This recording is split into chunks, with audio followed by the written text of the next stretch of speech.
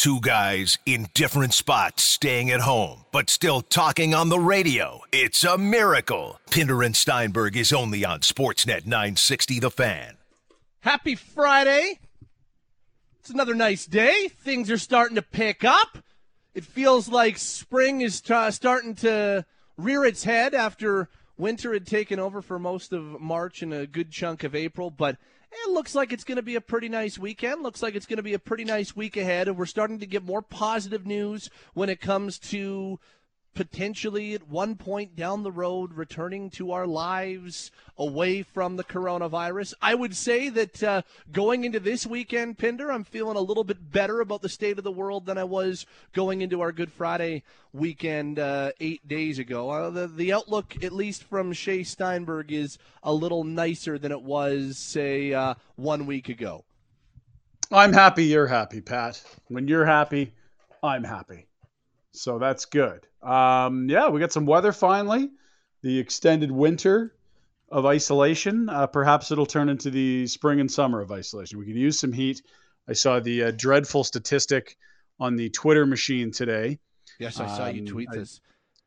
The toilet of the internet is social media. I heard that referenced by someone on our sister station in Toronto earlier today in a conversation. But the toilet today had this interesting factoid. The city of Calgary has not registered a high above 20 degrees for an incredibly long amount of time. 207 consecutive days yesterday marked without getting above 20 degrees. The all-time record, 1932-33 from October to May, 219 days. So if today we don't get to 20, and I don't think we will only have, 11 days to set a new record, Pat. So that's... when people want to tell you Calgary's got a great climate, it's like, well, we get lots of sun and you're close to the mountains, but this ain't the place to come if you're looking for above 20 degrees, apparently. Wow.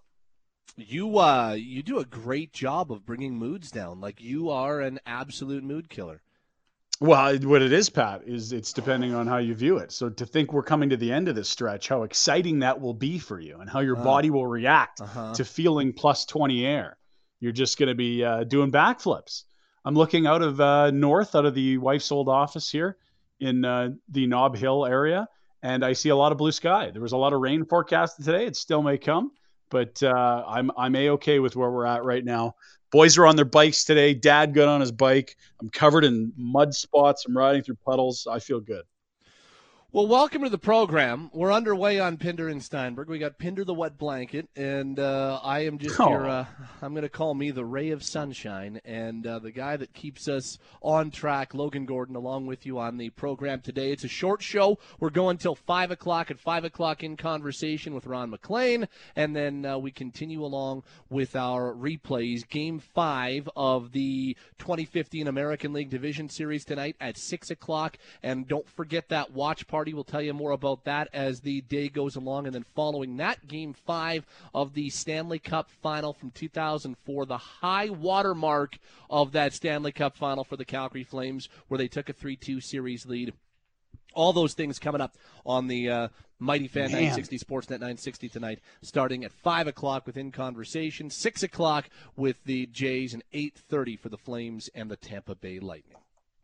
It hurts when you say up 3-2 coming home. When you start thinking about that, it's like, yeah, okay, back into those shoes. Now who's the wet blanket, Pat? 3-2 coming home. I've enjoyed the replays we've been doing, and the Blue Jays game tonight.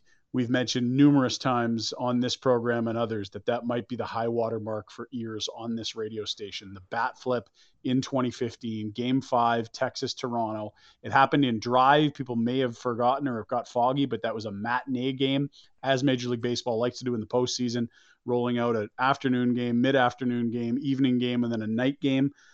So it was literally a lot of people in their cars honking at each other, is what always happens on the text line when we bring up that moment, that whether you were on McLeod Trail South or you were on the Deerfoot or you were waiting at some sort of a stoplight, a lot of people were locked into this radio station, maybe more than any other moment in station history. And we'll relive that tonight, which will be fun. It was a great, great sports moment. I think everyone can safely say, if they're an adult, where they were for that moment. It was that big of a sports deal. I was on my couch, and don't forget that at 7 o'clock Calgary time tonight on Sportsnet's YouTube and Facebook pages, a watch party hosted by Arash Madani, Shai Davidi, and Hazel May will take you through it. They're going to have John Gibbons stop by on the watch party. Jose Bautista is going to stop by, and a whole lot more. So tune in tonight at 6 o'clock, coast to coast on radio and on television for the game itself. And the watch party is on the YouTube and Facebook channels for Sportsnet at 7 o'clock tonight. Should be a lot of fun. Speaking of the Flames, today is April 17th. It's time to take a little bit of a stroll down memory lane with this day in Flames history. Let's go back in time and celebrate the amazing history of the Calgary Flames. Today in Flames history starts now. On April 17th, 2007, the Flames were at the Dome looking to get back into their quarterfinal series with the Detroit Red Wings. Calgary lost the first two games in Detroit, putting them in a tough spot heading back to Calgary. This game was scoreless going into the second period when Matthew Lombardi opened the scoring on the power play to give the Flames a 1-0 lead. Kiprusoff forced to make the stop. He moves it ahead for Giordano. For Moss. Moss for Lombardi. Lombardi to the net. Score! Chris Draper scored back-to-back goals to give the Detroit Red Wings a lead early on in the third. Cleary tries to throw it in front. Loose puck. Is it in? Yes, it is. Lilia. They dump it to the corner. Hammerlick pushes it to the other side. Oh, picked off by Draper. He wheels and fires it wide. Cleary has it now. He's lost his helmet. Out front, they score! But then 23-year-old Mark Giordano would score to tie the game. Back to Huselius. It skipped away from him. McGinley loses it back at the net. Lindstrom can't clear. Giordano with a shot. Scores!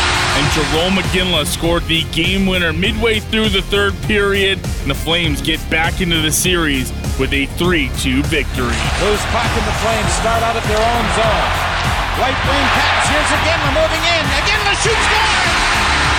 Score! Today in Flames history, celebrating 40 years of Flames hockey in Calgary on Sportsnet 960 The Fan. Now, you think back to that moment in that game, guys. I remember it vividly. That was the first ever playoff series I had the privilege to cover. I was kind of as what did Rob Kerr call me at the time? Scrum master.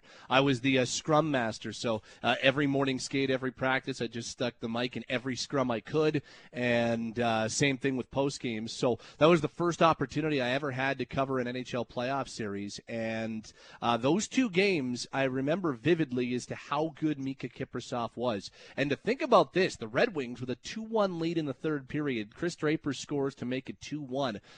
That was an elite Red Wings team at the time, and this was a year that they would, again, go on a pretty long run. And for the Red Wings to not find a way to close out a 2-1 lead in the third period, pretty good accomplishment. You heard Logan voice it. Mark Giordano ties it. Jerome McGinley wins it.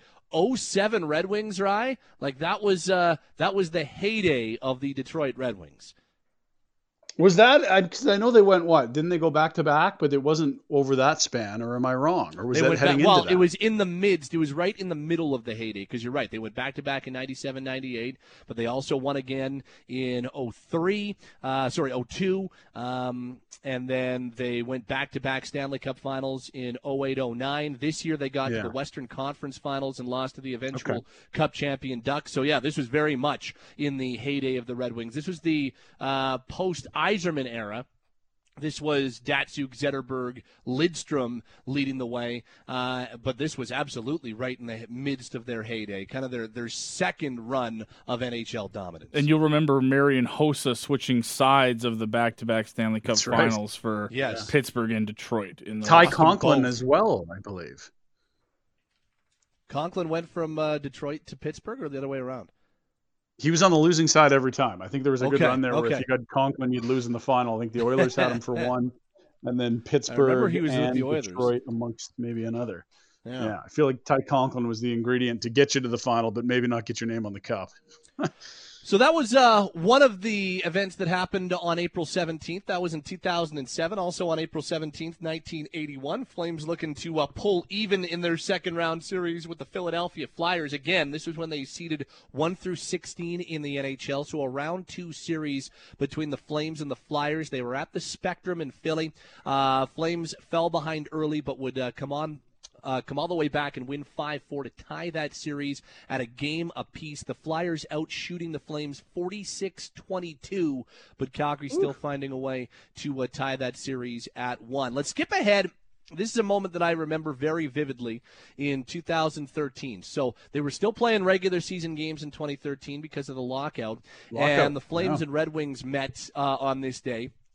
Now, if you remember, this is late in the season. The Flames were clearly not going to the playoffs. It was Bob Hartley's first year behind the bench, and it was still a veteran group. Jerome McGinley had been traded about 3 weeks prior, and the team was just playing out the string. And nobody really knew what the future was going to hold for Mika Kiprusoff, but it sure did seem like this was the swan song time for Kiprusoff. This was the penultimate game that Kiprusoff would play at home. Second last home game, third last game overall as a member of the Calgary Flames, but I remember it vividly because it gave us our last signature Mika Kiprusoff moment on this day, 2013, at the Dome against the Red Wings.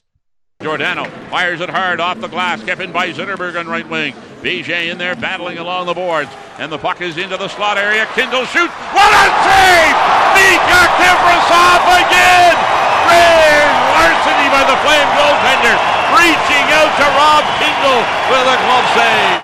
Something gives you goosebumps still hearing Peter Maher say Kiprusoff's name like that. Absolutely robbed him with making the splits, glove save like vintage Patrick Waugh in Montreal. That was kind of the final vintage Kiprusoff save that we got. He actually would have an even better performance save percentage-wise his final home game, but I remember that save vividly because I remember doing the post-game show with Peter Maher and Mike Rogers that night, and we were all saying that could be like Mika Kiprusoff gave us that one last moment, that one last kind of highlight reel save as a member of the Calgary Flames. The word was Mika would come back for his last year with low money, but only if Bob Hartley wasn't here. So whoever made that decision, wonder if you'd change your mind now. Well, and I mean, it seemed like there was just, at that point, it just seemed like there was no way it was going to happen by that point. Like, it just kind of, everybody seemed to be resigned to the fact that Kiprusoff was going to move on. He made 36 saves that night. Red Wings outshot the Flames 38-17, but the Flames come away with a 3-2 win on the back of Mika Kiprusoff. And one other piece of information. I just thought this was kind of interesting. The boys dug this up. Chuck Kobasu, born on this day in 1982. He was a 14th overall selection of the Calgary Flames in 2001 and spoke about getting drafted in the first round almost 2 decades ago. To be honest, the whole moment is a blur to me. I don't remember a whole lot of the day. I know the months leading up to it were very stressful. You play out every scenario in your head. If I'm going to get drafted, where am I going to get drafted? What team? Maybe I won't even get drafted. There's so many different scenarios, and it's a stressful time. I definitely, when I watch these younger kids going through it, I don't miss that part of it for sure. Kobasu was a 14th overall selection by the Calgary Flames, and I know that he's kind of slotted into that group of big-time busts and like, how did the Flames pick this guy? But you go take a look at that 2001 NHL draft, and we'll look again at it when we do the redraft some point next week, but it's not like the Flames had a lot of other choices. It's not like there were a lot of other guys that they chose Kobasu after. Kobasu probably should have gone at 14th overall based on that year. His career with the Calgary Flames was never outstanding, but he did have a decent run with the Boston Bruins and a decent run in a couple of other spots. Was he ever a star in the league? No, but he still ended up playing more than 600 NHL games. But that was just not a very good draft period that year for anybody in the NHL. What's interesting is, like, as we keep going through the draft classes, I think we just think of a draft class as better than the average draft class. Like, anytime you're at a draft, you don't expect to see half the players between 10 and 20 just be total duds that don't impact the NHL, but that's probably more realistic than the opposite, which is impact players.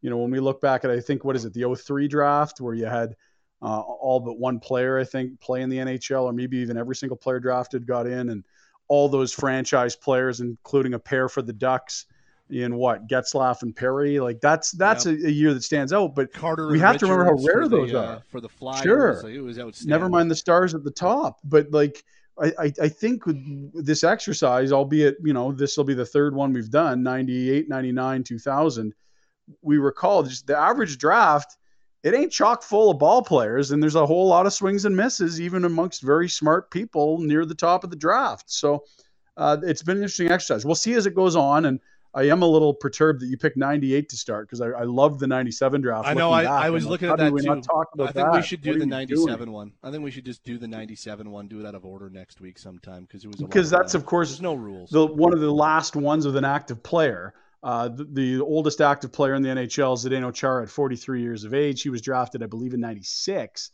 But Joe Thornton went 1, and the Bruins had another pick in the top 10, and a guy that the Flames, I believe, were looking at, and Sergei Samsonov, who was the better player early. I mean, there's some great stories in that draft. But either way, when you make the point about Kobasu, it's like, yeah, sometimes, you know, the 14th best player in a draft really ain't that special. In fact, that's probably more common than we'd like to imagine. We're underway on Pinder and Steinberg. Happy Friday, and I'm going to make it a really happy Friday. Our good buddy Ryan Leslie has been doing these great chats on Instagram Live. So you go to IG Live, and Leslie will put it up on his Twitter whenever he's doing one. He'll be like, hey, Troy Brouwer today, time 7 p.m. sharp, be there. Or, for instance, last night was Sam Bennett of the Calgary Flames on Instagram Live with Ryan Leslie. Now, Sammy Hoods and the Sportsnet Twitter accounts have both put this video out there. Sammy Hoods recorded it last night. And there are so many incredible things about what I'm about to play you. A, the fact that Leslie got Sam Bennett to get his guitar out. B, the co-op music that we hear, and C, Ryan Leslie's beard. There's probably a D, watching Leslie crush a neutral. Let me play the clip, and then we'll bring Mr. Leslie on. This was last night on Instagram Live. But you got to sing. All right. I got to know the song. Do you know, oh God, I don't want to do this. Come on, Benny. You know Wonderwall? Oasis. Yeah. Let's do it.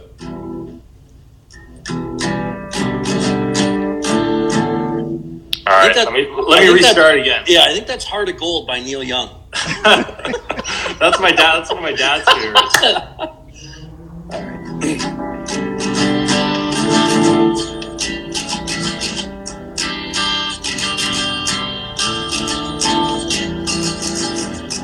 Today is gonna be the day that they're gonna throw it back to you.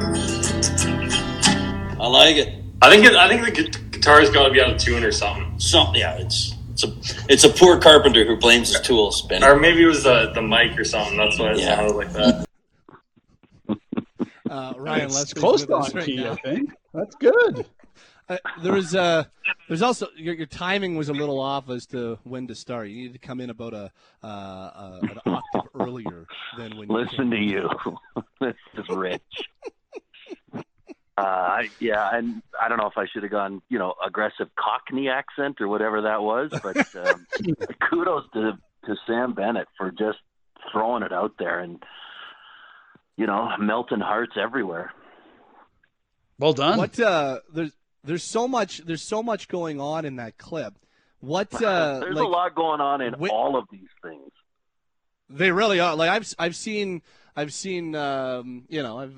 caught different parts of about 3 or 4 of them to this point. Like there was you crushing a neutral. What flavor was that? That was a cranberry, and the only that's an official beverage of the National Hockey League. The crest is on them now. Absolutely, it is. Yeah, and I have a good friend who works with the company and dropped a couple off. So you need refreshment, and it was a nice day yesterday, so it made sense. And it was nice, Kelly Rudy and I had a glass of wine on one. Cassie Campbell. I think Brouwer and I might have even had more than that. So it's. I thought you put it best, Pat, that you said there's coffee with comedians, but then there's beers with NHLers, and I think that's really what we're going for. I like it. It's good. And then the beard, like when do you stop growing that? Is that a pandemic beard, and whenever we're out of this, that thing comes off? I find it, reassuring that I can grow some hair, so that's kind of nice.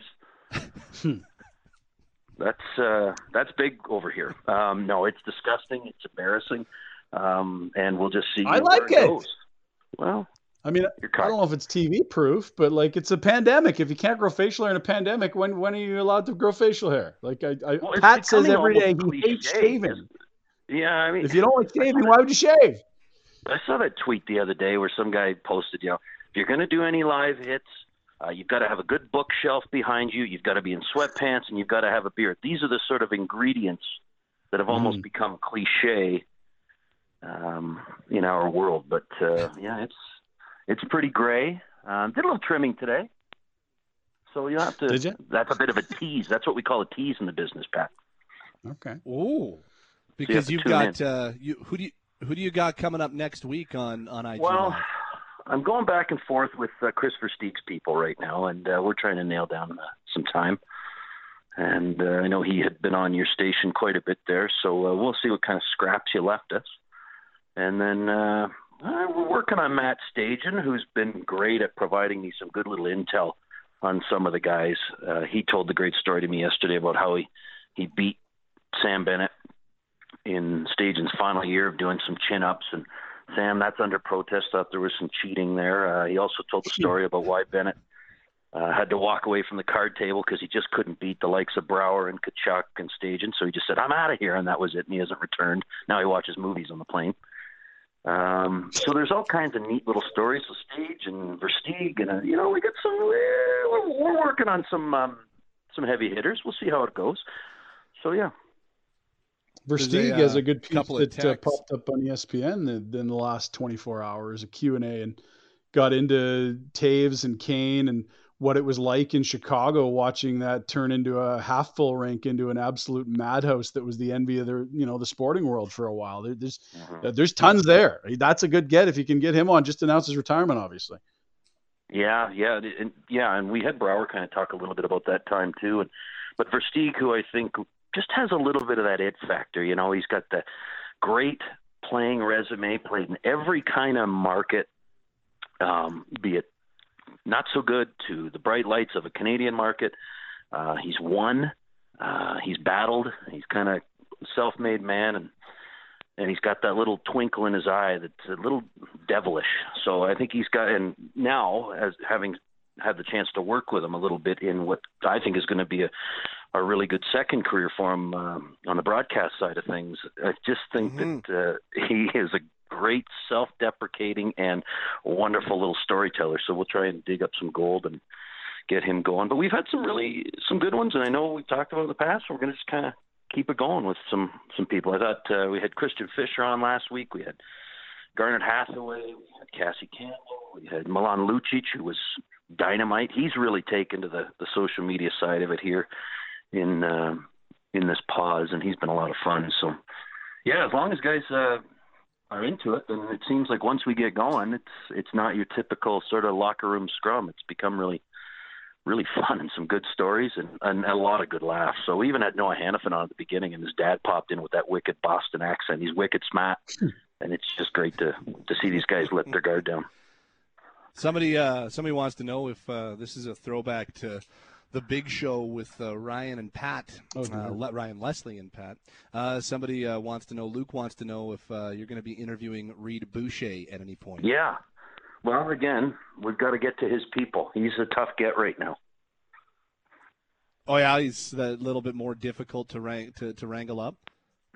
Yeah, I mean, we're just starting this thing up. We got to work towards that, so we'll get there. And I'm pushing, we're grinding. I'm trying to get Johnny going. He's ghosting me right now, so we're playing a little game of cat and mouse, and we'll see. Johnny's ghosting you. Yeah, it'll cost him. We'll see. I feel. How many times can you go to that well? Didn't you surprise your daughter with a Johnny Jeep ride? Like how many times can you keep going to Johnny for the goods? Yeah, well, I mean, I've listened to your show, so you tell me. Well, we don't go to Johnny. I don't know how that works. That's why I'm asking. But you go to the well. Oh, that's all we do is go to the well. Are you kidding me? That well's dry. All the sports to talk about? Whew. Yeah, no, there's lots of places we can go with Johnny, that's for sure. And so many of these other guys, it's great to, just kind of pull back the curtain a little bit and have some laughs. So, yeah, it's a hoot. I enjoy it. It's even my daughter's helped me get all set up for it. And my youngest is the producer, and we've got a technical director as well. So it's quite a family little affair. You got any TikToks going or what? They do. I haven't gone down that road. Have you guys? I'd like to see DJ Power Play's TikTok. I would too. I just figured out exactly what TikTok is and like how it works. I figured it out in the last few days. So I'm not exactly sure what I could bring to it. But I don't have a creative mind necessarily. But at the very least, now I understand what TikTok is. Yeah, I don't yet. I mean, I've seen it. My kids will show me, but I don't know what's going on. Or do I need more? I don't think I need more. I think I need less. But yeah, it's. Hey, you're ahead of a lot of people. You know how to work IG Live. Like you've given me the idea to see if we can get this show on Instagram Live. I'm like, okay, that's not a bad idea. Look, it looks good on. So that's like that's the next challenge during this pandemic is to see if we can get Pinder and I on IG Live doing the show for 4 hours a day. That'd be something. You know, I literally when you guys called here to bring me on, I was on the phone with Dave Randorf, who of course calls games on Hockey Night in Canada, and he was calling me on how to do it. So us old guys are trying to figure this out. And the great thing is everybody's got something to say, and is it watered down? I don't know. But the great thing about some of these hockey stories that maybe where some of us old guys can kind of have something that may be different is these hockey conversations and great stories. And I know there's so many. Greg Millen's got one in the booth. We're doing these kind of lives. It sounds as though Dave Randorf and Louis DeBrusque are going to do one. Gene Principe's been hitting home runs with his up there as well. He's got Fighter Fridays. Brian McGrattan's on there tonight. So there's all kinds of neat. If you're missing hockey like we all are, you can love the replays, and I think you can want live action back. But in the meantime, if you can find a guest that is available, chances are these conversations are just something you just don't hear. So it's kind of neat and kind of rare. It's not your typical pucks in deep conversation. Nope, not at all. It's good stuff, my man. Before we let you go, can you give us just a little Lou? A couple of requests on the text line. Oh, I saw my friend Brad Fay make a reference to his hair's growing so long he's turning into Nicholas from 8 is Enough, and I put out the tweet. Yeah. Guy needs a little Adam Rich right about now. Yeah, guy could use a little 8 is Enough. Yeah, replay. Give me some Schitt's Creek. Yeah, Nance, record this. Was that not the highlight of the pandemic so far? Well, listening to Labardius absolutely like bending in half. He's laughing so hard over Schitt's Creek. I couldn't. That was like honestly. I love when he just breaks down with laughter. It is outstanding. Sometimes we'll get them on the plane or on the bus, and there's a recovery time. It's great. Yep, it is outstanding. Thank you, buddy. Yeah, I don't know if I've got any new Lou here. I mean, I missed the guy. I don't have any new content. We're too far geographically distanced, and so I don't have any new content. But there's all kinds of great Lou. If you go into there's all volumes of these chapters, and I mean, I think you know what? This Christmas, it might almost be time to dust off a new Lou's 12 Days of Christmas. Oh, I think I don't want to call my shot, but it's been a while. You can start working the screenplay now. I feel like this is a perfect time to let the creative juices flow. That's amazing. Well, I'll let the good folks who listen to this, who know that version that I did, I'll let them in on the story of how that happened. I left the rink that night. Lou went to the airport shortly after the post-game show with you, Pat, and he was flying back to Toronto after that last game. I drove home and just thought, oh my gosh, I've got to roast this guy before he goes. So I just wrote that in my car outside of my house and just went for it with you, Pat, on speakerphone. And we haven't really reached anything quite as good. There was a few call-ins, which we haven't done in a while either, calling in as Fake Lou after that's been a few years, but it might be time, with hockey coming back, we might all need a little something to galvanize us and bring us back. Nothing says that quite like Lou. Yep. I agree, my man. Hey, thanks for doing this. Keep it going on Instagram Live. It's been outstanding, and we will talk about going to the well. I'm sure we'll call you again. We need to. Hey, anytime. Well I'm here, and thanks for the plug. I appreciate it, and I appreciate everybody tuning in. We're gonna have some fun, so stay with us. Thanks, Ryan. Thanks, guys. Take care. Yep. Ryan Leslie on the Atlas Pizza and Sports Bar guest hotline. Bar may be closed to patrons during these trying times, but they are open for business. Pickup delivery available at 403-248-3344. That's 403-248-3344. There you go, Ryan. I just thought I'd throw that out there because I thought it was outstanding last night. It was pretty funny. I like the accent. You're going to go Oasis. You got to go all in. That was not half-assed. So there you are. No, it was not. Okay. 40th anniversary of Terry Fox's incredible journey, and the anniversary is this month. We'll come back with Terry's brother, Daryl Fox, to talk about what Terry's legacy has been for him and what Terry Fox and, raising funds for his Mirathon of Hope, what that looks like in the pandemic. That's next. Pinder and Steinberg, Sportsnet 960 The Fan. Calgary guys talking Calgary sports. Pinder and Steinberg are only on Sportsnet 960 The Fan. It is a Friday. We've got a great show lined up. We'll be talking Flames prospects with Tori Peterson at 3 o'clock. We'll revisit the 2000 NHL draft from Calgary, of all places, at 3:30. Rick Ball, voice of the Calgary Flames on Sportsnet, will join us as well. And Mark Giordano, 20 minutes with the Flames captain, all ahead of 5 o'clock. Right now, we'll welcome in Daryl Fox on the Atlas Pizza and Sports Bar guest hotline. Mr. Fox, how are you today? Mr. Fox, Ryan, please. I feel dated enough as it is. Daryl will do. I'm fine. How are you?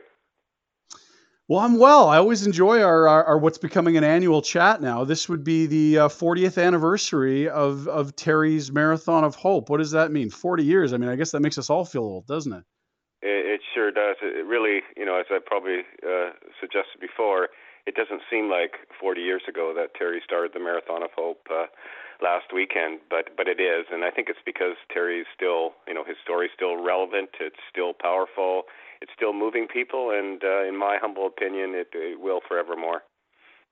Yeah, and you know what? That's probably a good place to start, because I think this is clearly a story that moved this nation coast to coast to coast 40 years ago and continues to have a significant impact with, young kids will have Terry Fox runs. I mean, everyone's well aware, but I feel like internationally the story's finally getting some more run of late. And I know Steve Nash, was a big force behind getting a documentary done, and that a lot of other Canadians are spreading that message. Maybe tell us about what Terry's message has been like internationally over the years.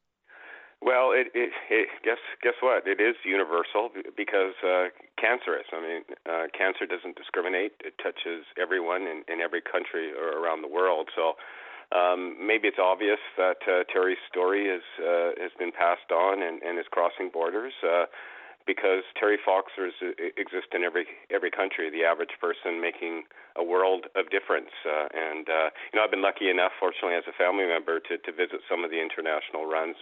Recently, actually 2 years ago, I was down in Brazil, and a little bit of a language issue, but again, the story translates well, and it was visiting schools down there, and it was amazing, Ryan, to see how the children reacted to Terry. To them, it wasn't 40 years ago or 38 years ago when I was down there. It could have been last week, and they were so moved by his story and inspired by it, and you could see how it was having an impact on them, and they'll grow up learning, the qualities of giving back and helping others and trying your very best, which is very much a part of who Terry was. He remains an impactful figure in a lot of prominent Canadians' lives. Tell us about Sidney Crosby and how Terry's involved in his life.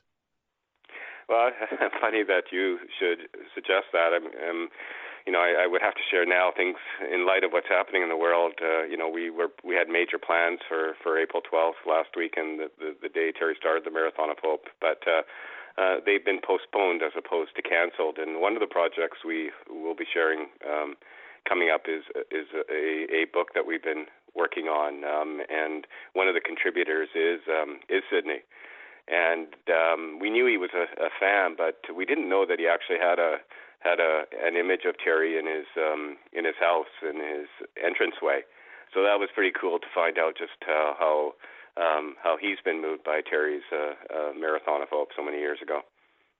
Well, yeah, and I just think about that message, how it would move. If, Sidney Crosby's got a lot of time and attention from anyone around them, and the first thing you see when you walk in his house is Terry Fox. That's unbelievable. That's so cool. What were some other famous interactions that Terry had with prominent athletes? Because it sounded like the old Oilers and Terry got along great. Oh, they did, and Wayne Gretzky quickly obviously comes to mind, and I still recall the visit that Wayne paid to the house, and it was actually in April of '81. So this was post Terry finishing or having to stop his run, and pre him passing away in June. And I just thought it showed a lot of character for Wayne to make that visit, and it showed how he was inspired. I'm actually a little emotional about it because it meant so much to us as a family, but it meant so much to Terry. I mean, as we shared before, Terry was he loved, the sport of hockey. He loved the game. And to have that visit was so important to Terry, and it really inspired and gave him hope, and was an important moment in his life.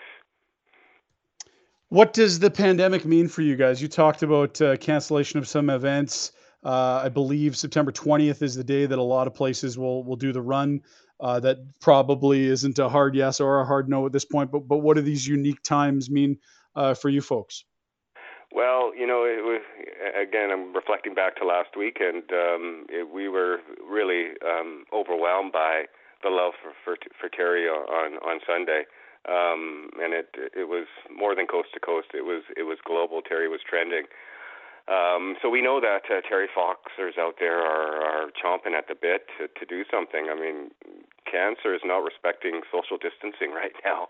600 people will be diagnosed with cancer today. So we know we need to be ready, and it might be a different event come September. Not sure we'll be in a position, we don't know, but to gather physically. But we are looking at other options in terms of what we can do, and a virtual run is an option that we are considering at this time, because we know that Canadians will want to, especially in this unique and anniversary year, they will want to not only remember, reflect on Terry, but also loved ones that have been touched by this disease.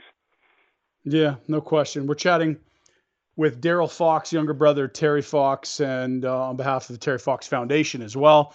Give us a note on exactly what fundraising looks like in this time. I know a lot of charities are hurting, and what sort of ways that people can contribute or help if this conversation brings Terry and his Marathon of Hope back to front of mind.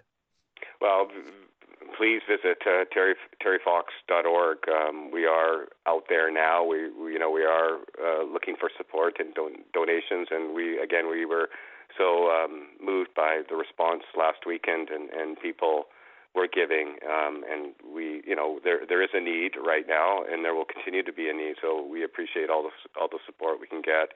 It's also been cool to reflect. What I've been doing the last week. We've been doing is just remembering where Terry was at this time, and it's been kind of cool to go through his journal that he kept during the Marathon of Hope, and see the struggles that he was going through on a daily basis. I mean, we knew that weather was an issue, and the terrain was an issue, and starting and running starting in St. John's and running across the province of Newfoundland, and he's constantly talking about, it just seemed like an endless hill he was running up, and the wind that never rested, and it's challenging enough for an able-bodied person to run, but to run on artificial leg and to have to carry the brunt of that force of wind, which is always in his face.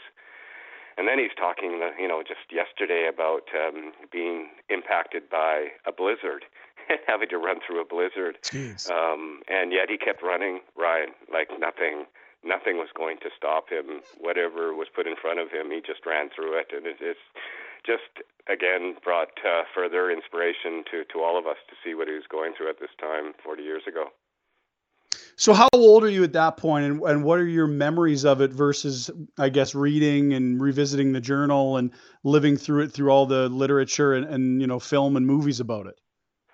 Well, I missed out on the first 6 weeks of the Marathon of Hope, so I wasn't there on April 12th when Terry started. I joined up in St. John, New Brunswick on May 31st, and to be honest, I was just delighted. I got a free pass out of school, so I was jumping for joy at that opportunity. I was able to write my finals because I was in my final year of high school early, and jumped on my first plane and flew to St. John, and never forget that first image of Terry running. And I'd seen him run many of the miles that he ran training for the Marathon of Hope. People don't realize that Terry ran over 3,000 miles even before he started the Marathon of Hope. But to see him that day was that much more special and powerful, because you knew he was in the midst of actually carrying out and fulfilling a dream. And as I shared in my comment earlier, you also knew that nothing was going to stop him. That was out of that was in his control, that he was capable of running through everything. So, and that's what I did for the next 3 months as the third member of the Marathon of Hope. I witnessed a miracle. I witnessed Terry run an average of close to a marathon every day for 143 days in a row. And I also witnessed a nation embrace my brother. And though I was exceptionally naive, I was only 17 at the time, I knew that I was witnessing something really special, and something that I thought would be with me forevermore, and it certainly is, and then some. When did the country feel that way? Because I think when we remember it, you'd think, oh, this has got to be, leading the news every night. But it did take a while for this to gain steam. And even reading through some of Terry's journal entries, there's a sense of momentum as he continues to move west. Yeah, absolutely, Ryan. I always, I'm not, certainly it reached another level in Ontario, but I always like to acknowledge, the eastern provinces, the Maritimes, Newfoundland, for their contribution and the impact they had, and giving Terry that support that he needed. And there was support. For example, Port aux Basques, the last community in Newfoundland that Terry visited and ran to before he jumped on the ferry to Cape Breton. Community population 10,000 people. They raised $10,000, and that's where Terry came up with the idea of asking for $1 from every Canadian. So the support was there throughout the early weeks of the Marathon of Hope, but it certainly reached another level when we reached the bigger cities like Montreal, and then when we crossed the border into Ontario at Hawkesbury. It was just another level, and it was both good and not so good, because now Terry had that support and the fundraising, which was everything to him, that he was looking for and dreaming of, but it also had tremendous side effects and repercussions as well, because now everyone wanted a piece of Terry. They wanted to hear from him. So he had to balance that challenge of running every day, which was everything to him and what he wanted to do, but he also had to find time because people they don't want to listen to Darrell Fox or Doug Alward, Terry's friend who drove the van. They wanted to listen to Terry. And so it was a difficult balance for him, because he knew he needed to do both. Because fundraising and raising money was ultimately what it was about. So it was always a difficult challenge and hard for us to witness, those of us who were part of the entourage and wanted to do something to help Terry, but we were helpless in that situation. So then move us forward to September 1st in Thunder Bay, where there was, the conclusion. Take us through the emotions and what you recall of that portion. Yeah, it's not my favorite day, Ryan. I prefer to focus on September 2nd and every day after. It wasn't the way it was supposed to end. I have shared how I was a younger brother who idolized his older brother, who, after witnessing the Marathon of Hope, thought he was invincible, that he could run through everything. But guess what? He couldn't. Cancer returned and was now in his lungs and in both lungs. And it was a terrible day, a horrible day, and a tough way to have to come home. Instead of Terry was 2/3 of the way across the country at that time, and was pumped and excited and thinking about home and dipping his artificial leg in the Pacific Ocean.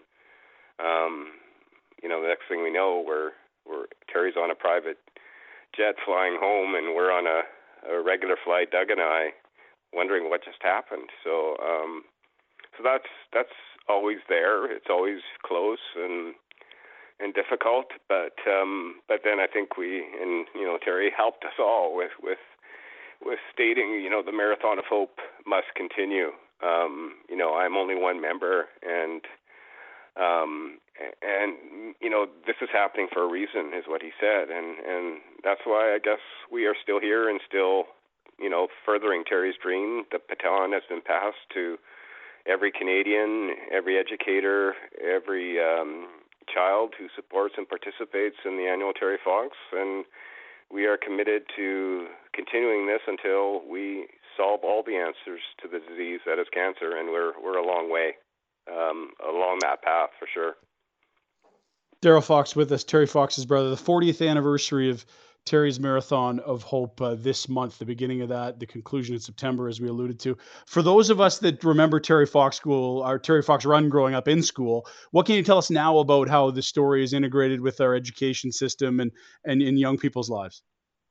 Well, it's very, very important to us because educators are continually telling us that they need more stuff, they need more material. So we're constantly offering educational materials, lesson plans to schools, so they know more about Terry. Hence the reason why last year there were 9,000 schools that hosted Terry Fox runs across the country. That's a very important part of what we do, and for sure it's a fundraiser first, but it's also an opportunity to share Terry's qualities with the younger generation. That what I always like to say when I'm talking about Terry to a younger audience is that he wasn't special, because he wasn't.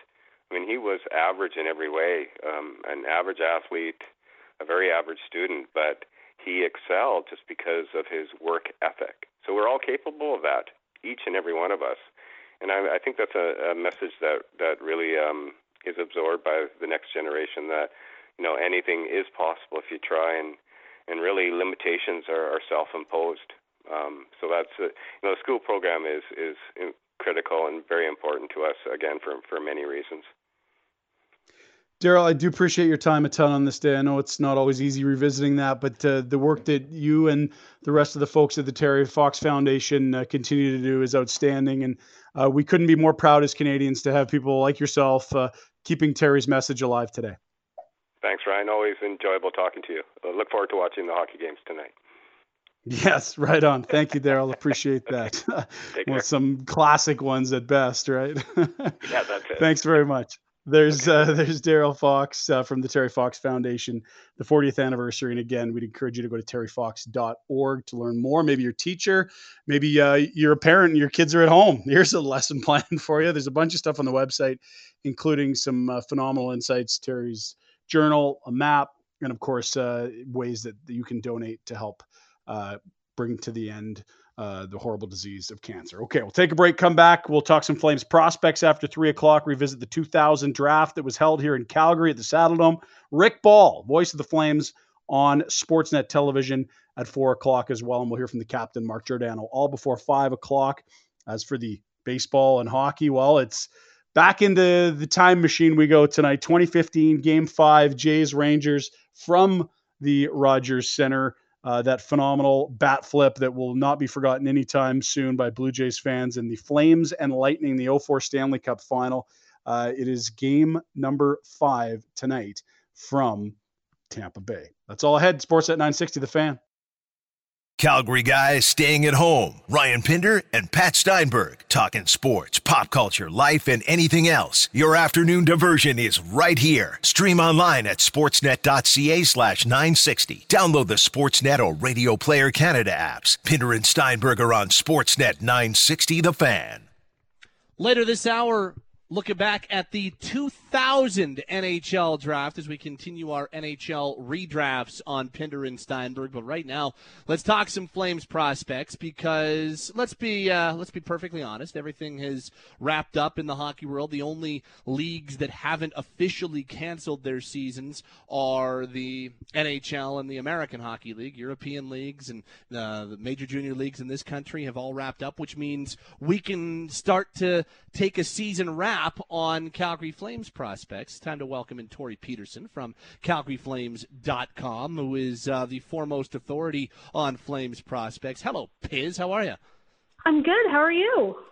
I'm good. How you're a homebody to begin with, so I don't know if quarantine life has been all that much of an adjustment for you, but how is life in quarantine?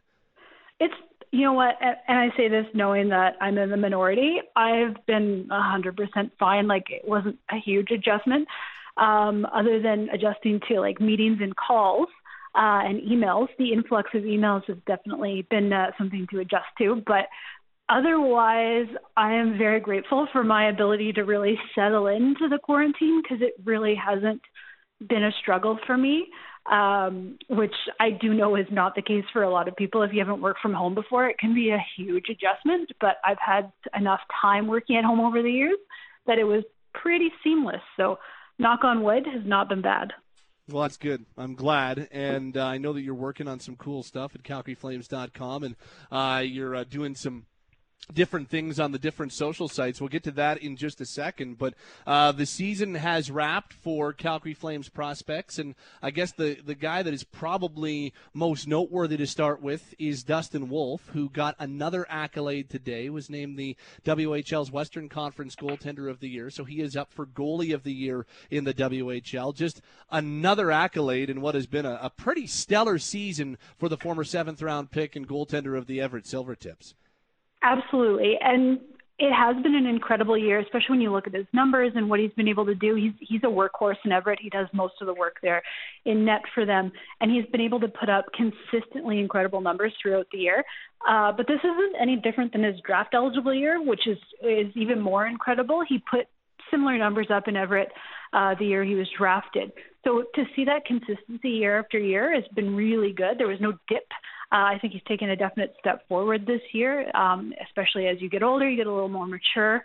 Understanding the pressure that comes with being drafted can be a challenge for some kids, but he's taken it in stride, and he continues to just absolutely dominate that league. And if I were to be a betting person here, I'd probably put his name down for Goaltender of the Year. I don't know how you don't give it to him, but to be named the Western Conference Goaltender of the Year is a huge accolade, and it's great to see him really thriving with Everett.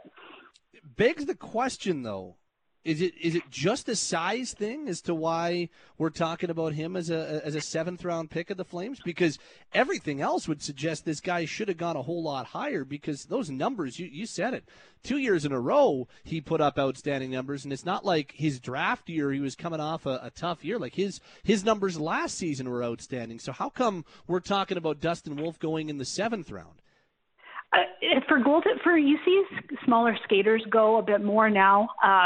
Now that the size bias isn't nearly there as it was before for skaters, but goaltenders, people want big goaltenders. They seem to thrive in the NHL. So when you're looking at how teams are drafting, these smaller guys just aren't getting a chance. I was shocked he was available in the 7th round. I'm still shocked, like a year later, that he was available in the 7th round. He is smaller for a goaltender. I don't think he's as tiny as people perceive him to be. He's 6 feet. That's what we have him listed at. He's under 160 pounds, so definitely the muscle needs to be developed there for sure as he gets ready to turn pro whenever that may be. But the size thing for goaltenders is a huge hurdle, it seems like, when it comes to drafting and scouting. A lot of guys that are smaller just aren't getting those chances because there is this consensus that you need large goaltenders to really dominate in the NHL. So I think for him, like, it gives him a little bit of a chip on his shoulder, right? Like, okay, you're going to take me in the 7th round after I did that. Like, I'll show everyone who doubted me and didn't want to take me and really prove myself. And he's taken that, and he's been able to build an incredible WHL career. I think he has 20 shutouts, which is tied for 5th of all time in the WHL. And if he goes back and plays there again, he's going to be in the top 3, I'm sure, when he finishes off his WHL career. The kid just continues to prove doubters wrong. And it's not unheard of for an 18-year-old kid to grow a few inches too. So you never know, he could get taller, and it could make it even more crazy that he fell to the 7th round. But he's definitely needs to put on some muscle, but I don't think the size is as big of an issue as people seem to perceive it, just because of his pure skill. So what then would be the kind of likely outcome for next season? He is a 19-year-old next year, so he will be eligible to play in the World Juniors for the United States once again. Like, is that probably the most likely outcome, World Juniors and another great year with Everett? I would think so, especially considering the way this season ended in the WHL. Like, they didn't really have a chance to close the chapter on this season at all. It just ended. There was no playoffs. There's no nothing. And that's a hard pill to swallow, especially for a team like Everett, who is second place in the U.S. division and only by a point. Like, them and Portland were neck and neck. So there's some unfinished business there as a team, as an individual. And I think in terms of his development, that's probably the best place for him, because he does need to get stronger for sure, absolutely. And it's going to take some dedication there to add the weight onto the frame. But it also gives him an opportunity to play in those high-pressure situations that goalies do need to go through. World Juniors, number 1, and then playoffs next year, number 2, to be able to give him more skill and something else to build off before he turns pro. Where does that kind of put him in the entire Flames goaltending conversation as a whole? And you know, it's one of the hottest topics whenever you talk about the Calgary Flames is what this goaltending situation looks like. So where do you see him compared to the rest of the goalies the Flames have in the system right now? Well, obviously there's a few years down the road before you'd even consider what his NHL career could look like, because he does need to finish off his junior career. It's very rare for a goaltender to go, right from junior to the NHL. I can't see that happening. Goaltending is such a unique position. You need time to really develop. That's where the AHL is great for that. It allows them to get used to a system that the team that they're drafted by is going to play with. It allows them to get used to bigger, heavier body crashing the net, just the overall increased intensity. So the AHL is definitely a perfect spot for him to hone his skills. I think in the next 2 years, if I were to put a guess on when he'd land in the AHL, probably 2 years from now. But compared to the other goaltenders in the system, the Flames have some guys that have been in the pros for a while and probably want to push for that NHL spot now that they have the AHL experience. You have a John Gillies who's been in the pros for quite a few years now and has built up a reputation, has some NHL experience. Tyler Parsons spent most of the year in the ECHL with Kansas City, honing his craft. He had a rough start to his pro career with injuries and other issues coming up. So his trajectory definitely was slowed down a bit just by that. And then you have Artem Zagadulin, who is just coming off his first year in Stockton, signed that entry-level contract last summer, was great in the KHL, and then came in and I think really turned a lot of heads in development camp and then in the rookie games that they played in September. Particularly, I believe it was that game in Red Deer, where he was just absolutely lights out, astounding. And people are like, this guy is the real deal. But he had to go to the AHL and really experience what pro life is like in North America, because it is a lot different. Like in Russia, they play a very possession-heavy game, and he wasn't facing the quantity or quality of shots that he was facing in the AHL. So I think he played 30 games down there. He had up and down spots, which you expect for a guy who's never played in North America before. Also, the language barrier does come into play. The Flames had a translator there when he first came into development camp and at rookie camp, so he was able to get a little more acclimatized that way. But it does take some time to adjust. And he had 2 shutouts this year, and when he was hot, he was hot. Like, you couldn't stop him, but he did have some bumps in the road, which you expect. So I'd be intrigued to see where that goes down the line, because it was a 1-year entry-level deal. He was 23 when he signed. So I'm not sure what the plan is for him personally, but I think he took a big, big stride forward coming over. With Tori Peterson of CalgaryFlames.com wrapping up things for Flames prospects for the 2019-20 season, because seasons are now finished as we just wait to see what's going to happen on the NHL front. Tell us about 2019 first-round pick Jacob Pelletier, who had some really nice highs on the ice, but also had some struggles off the ice with injuries this year. What was the first year like for Pelletier as an official member of the Flames organization? Well, he did have the injury that unfortunately happened right before the World Juniors, which killed off his chance to play at the World Juniors, which I know is a huge blow for a kid who wants to represent his country. I think he would have played a pretty big role for Canada had he been able to play. So that's tough. That's a tough break right before a major tournament in your career, a major milestone. But he finished off the year really nicely. He had a bit of a dip in January. I think it was just getting back from injury and getting reacclimatized to everything that was happening in Moncton. But he had 32 goals, 82 points on the year. He played 57 games, so decent numbers. 6 game winners, which was tied for the team lead, which is also nice to see. I think overall, if you're trying to grade his 2019-20 season, I think it was a really good step for him. It gave him some perspective in terms of, you go through that injury and you have to be mature about it and get through it and overcome adversity, which can be very hard for an 18-year-old. But I think he handled it well, was able to find his game again in February and really finish off the year strong. Well, the season came to an abrupt end, but I think his last 2 months have been pretty strong. He's been able to show that he's that offensively gifted player that the Flames had plucked in the first round last year. He's very creative with the puck, which is cool to see. And he isn't hesitant to battle his way and make space for himself. He's a smaller guy. He's under 6 feet. But he isn't shy away from the physical play, which you like to see in a player with his kind of style. You had put out a little tweet last night and again today just to see if some of your followers on Twitter had any guys they'd like to hear you give some updates on. And one of the guys that was a frequent response was Glenn Godden, who has had back-to-back really good seasons in the American Hockey League, and this year especially looked like he had taken another step from his rookie year. Tell us about where Glenn Godden is, not a drafted prospect of the Flames, but a guy they signed. But tell us a little bit more about Godden's progression and how things are looking heading into next season. And it's just so unfortunate how the season came to a halt there for everyone, because I think he was on the cusp of a call-up. If someone was injured, I don't know how you don't call this guy up, because he was absolutely lights out for Stockton this year. Led the team in points with 47. He played 53 games, and he set all new career highs this year despite playing a lower number of games, which is great to see. Has a ton of bite to his game. Like, he is not afraid to mix things up. He plays a pretty aggressive style. And he's very tenacious on the puck. And I could, if you're talking about guys who are kind of, right at the cusp of getting that call up, I would put his name front and center.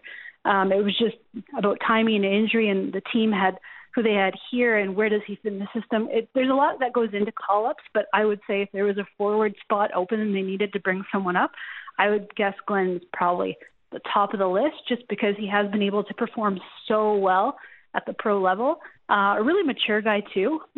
He's a coach's dream. He can thrive in any situation. And the fact that the Flames were able to sign him as a free agent is really cool too. He was drafted originally by St. Louis, but they did not sign him. So they plucked him out of Swift Current, and he's done nothing but impress ever since.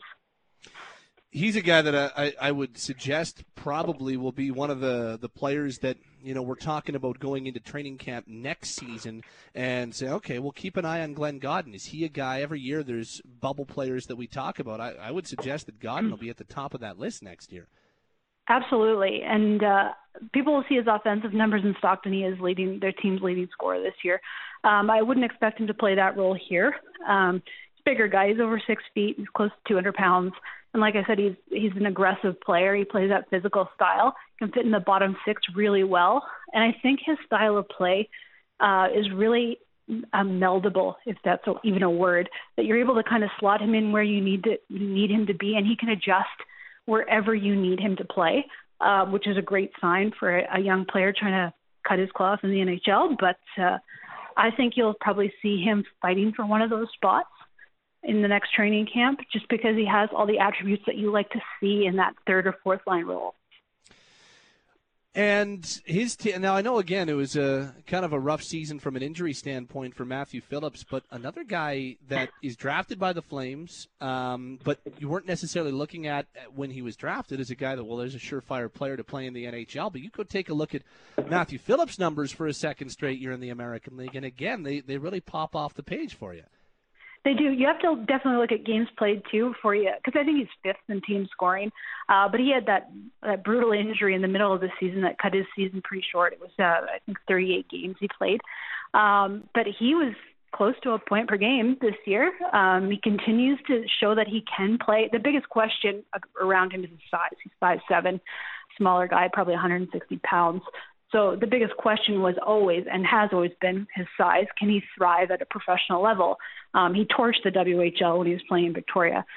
He was like a lights-out dominant player there. But he came into Stockton and has shown that he can adjust his style of game and still be an offensive contributor. He's very smart. He's able to adjust how he plays to ensure that he's still in those prime scoring positions or playmaking positions. He's not, people see the size and they immediately think Johnny. It's an easy comparison, but I think he definitely plays a different style than Johnny. A little bit more physical despite the smaller stature, but I'm curious in a full season without the injury where he would have ended up in terms of team scoring, because I think him and Glenn would have been going head-to-head for that title of top scorer in the American League this year. We're chatting with Tori Peterson of CalgaryFlames.com, wrapping up the season for a number of Calgary's top prospects. And another player that has really caught the eye of a lot of people of late is Emilio Peterson. I know that you're a big fan of his just because you guys share a differently spelled but similar last name. But what he all of a sudden has turned into a really interesting prospect in this organization. A couple of years at the University of Denver, and he's put up some good numbers. He has. And Brad Treliving yesterday in the media call that we had with him was asked about him, and he expects him to go back next year for his junior year in Denver, which I think is a really good choice. He is a smaller guy, so you're seeing him physically develop and get ready to turn pro and add some muscle onto his frame.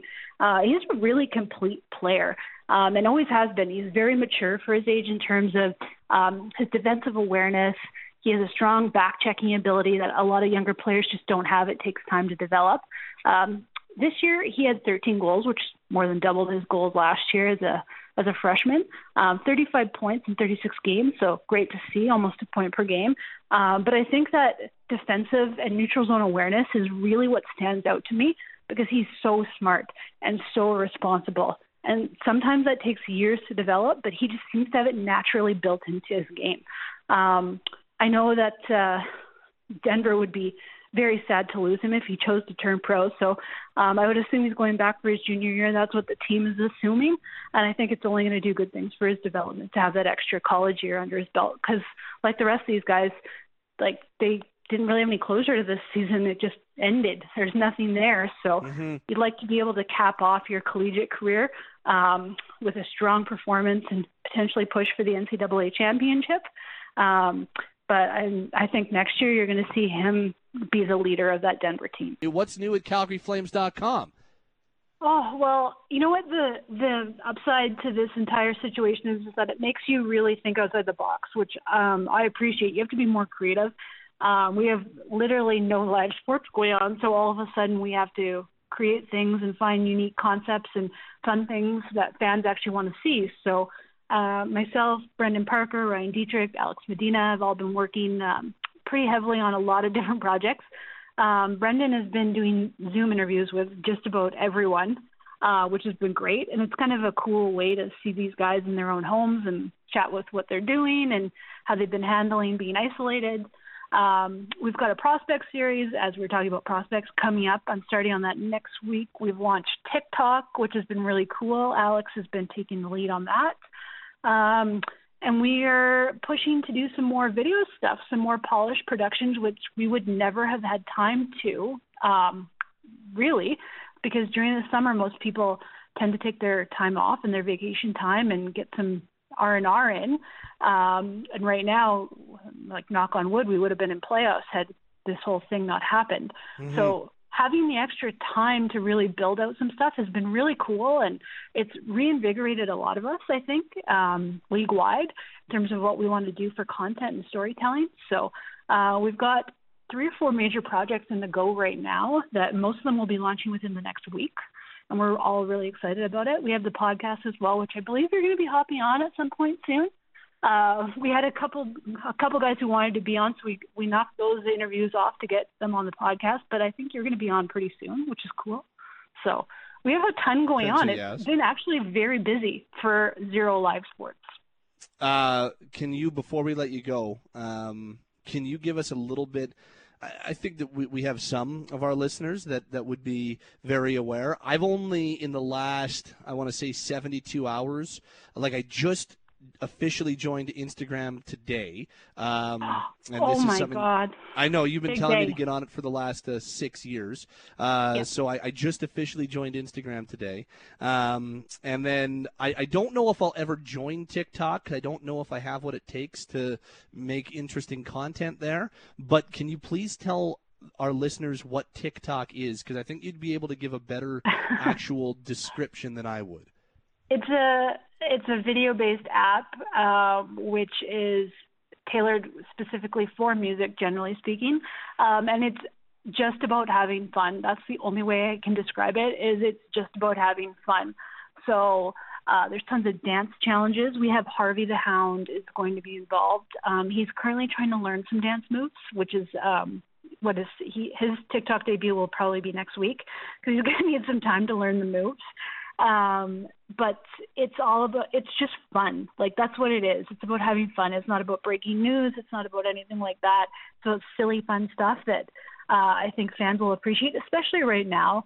I know some people are having really tough times, and I'm very aware of that. We want people to be able to have some lightheartedness and some fun in their lives. So we've been working hard on building out some content and getting Harvey involved, the other mascots. We're going to try to get some of the guys doing the challenges. So we're having fun with it, and that's what it is. It's fun. It's not meant to break news or anything like that. It's just about being able to have some fun. I think I'm going to join TikTok, but I don't think I'd ever be able to do anything that would that anybody would want to see. I would pay money to see you do a dance challenge, just to let you know. Like, we could turn this into some kind of charitable component here, if you would just do some dances, because I think people would pay money to see Pat Steinberg try to master TikTok dance challenges. Just saying. There's the song by The Weeknd. That's one of the big TikTok dance crazes that everybody's doing, and Blinding there's Light. a few other ones. Yeah, exactly. So I'll take it under advisement. How's that? There you go. Thanks, Piz. How can we find you on Twitter? It's just my name, Tori Peterson, not Piz. It's Tori Peterson, TORIEPETERSON. Same with Instagram. I've been really lucky because I was an early adopter of these platforms. I got my actual name. So. That's good. That's actually outstanding. I did not. I was on Twitter pretty early, but clearly I just joined Instagram, and I'm not even going to actually officially start talking about Instagram until I figure it out. I got to learn how to do the stories. I got to learn how to do all the fancy fonts and the filters. So I got to learn first before I start actually rolling it out. That's the way that. And I have been telling you for 6 years to join. It's true. It's been years, and you just kept resisting. So I'm glad that it finally took self-isolation to get you to join the platform. Trying to better myself. That's what I'm trying to do. And, don't know if this is the way to do it, but I am trying to better myself. Thanks, Tor. Stay safe. We'll talk to you soon. Thanks, guys. Tori Peterson from CalgaryFlames.com, wrapping things up for Calgary Flames prospects for the season.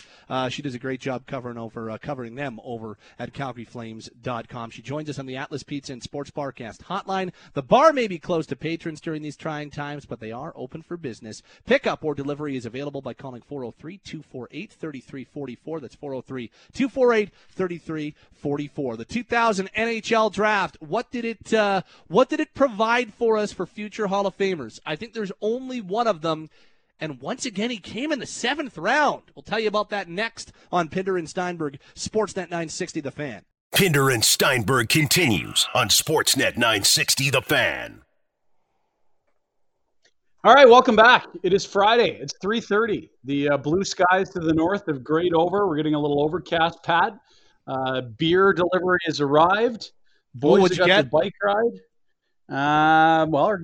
Got a bunch of Common Crown tall boys. I'm very happy about it. Set up for the weekend.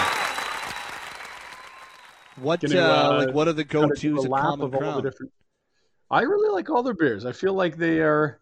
There's a lot of breweries. You're like, wow, their branding's awesome, and I don't really love their beer. Whereas like Common Crown just changed their branding. It's great, but it's always been about the beer for me with those guys. So that's great. I wanted to start ordering from a bunch of different microbreweries around town, but I just can't stop ordering from these guys right now. So maybe next week I'll get a shipment from elsewhere. And I feel like the pandemic's a good time to support your local breweries.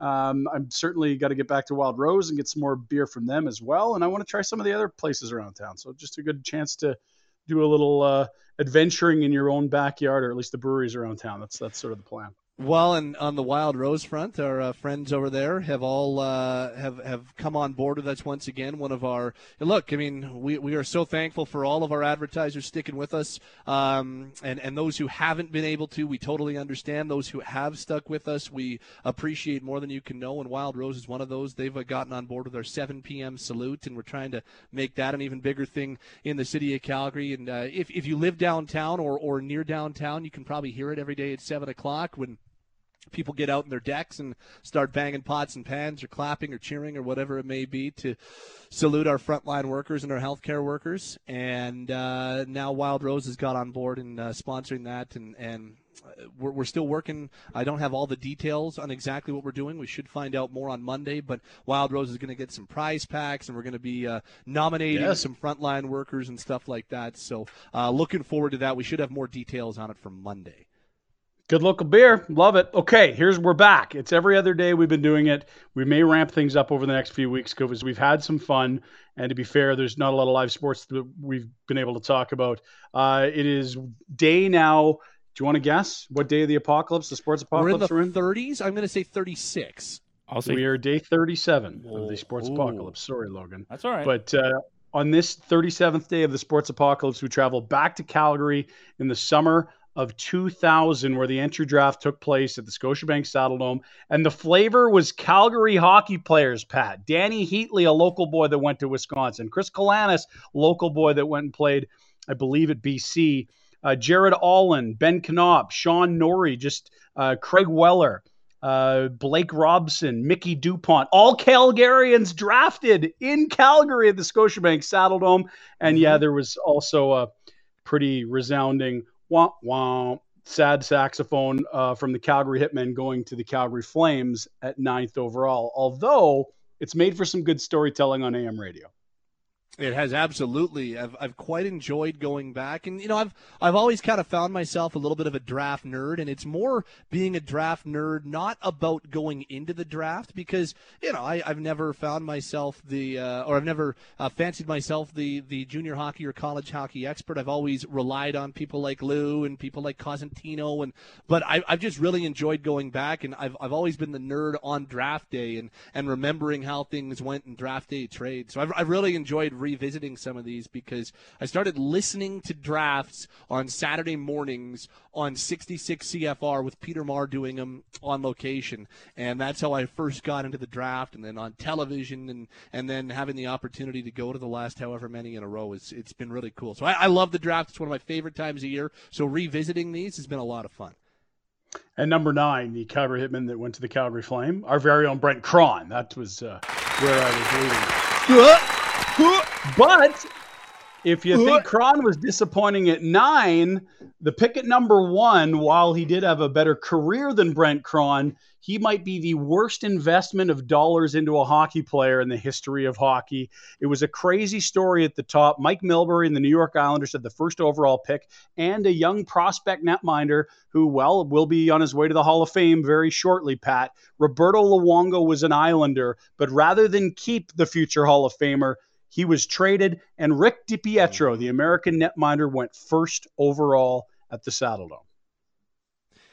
Yeah, and it remains one of the worst of Mike Milbury's blunders. All of that went into that trade, like the trade itself, which included Olli Jokinen as well for, I believe, Oleg Kvasha and Mark Parrish. So not only did he get fleeced in the trade that sent Luongo to Florida, he gave up Jokinen as well, and Jokinen turned out to be not a Hall of Famer, but you know what? He turned out to be a pretty good Florida Panther, right? Like he had a couple of 90-point seasons as a member of the Panthers, and that was the peak of his career, but you give up Jokinen and Luongo for a couple of guys who I think combined played.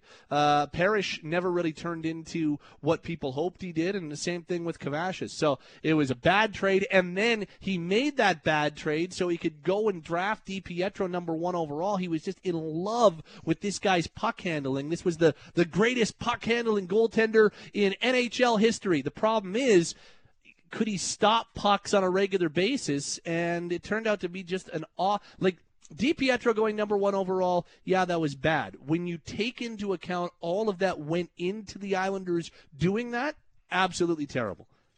And then it gets worse. Milbury's gone. Garth Snow turns into the GM on the island, and he decides that, okay, here's my chance to lock up a goalie long-term.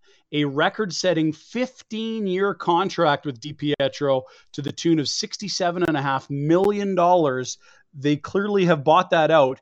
DiPietro will make $1.5 million through the 2028-2029 season as part of that buyout.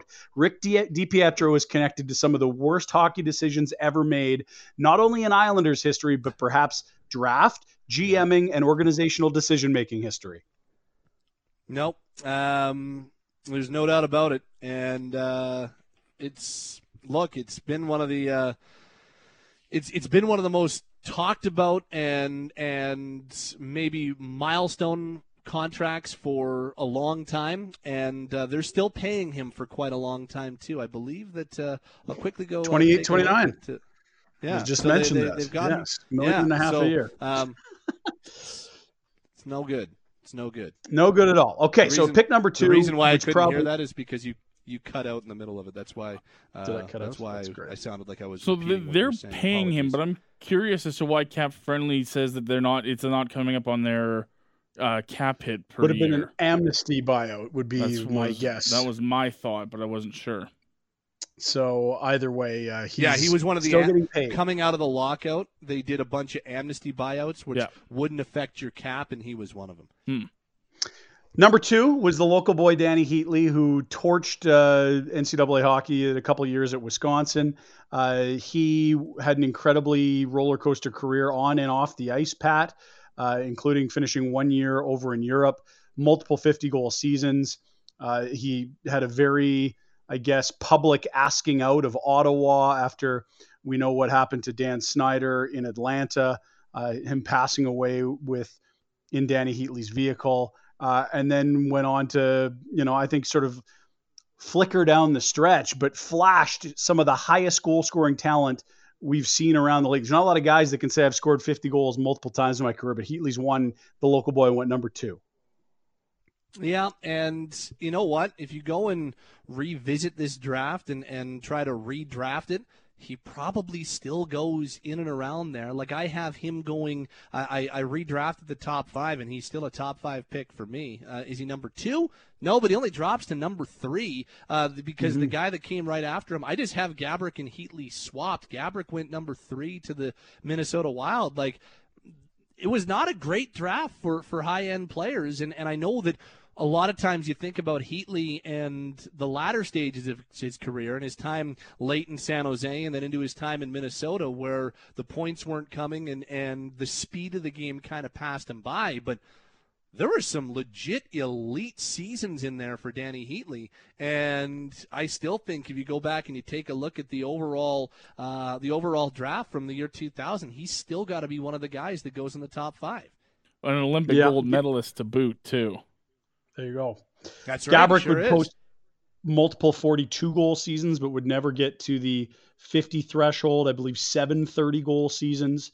30-plus is the tally for Gaborik, who, not unlike Heatley, just wasn't able to score anywhere near the rate we'd become accustomed to in the latter portions of his career. Gaborik would put together 19 seasons, amassing over 1,000 games played.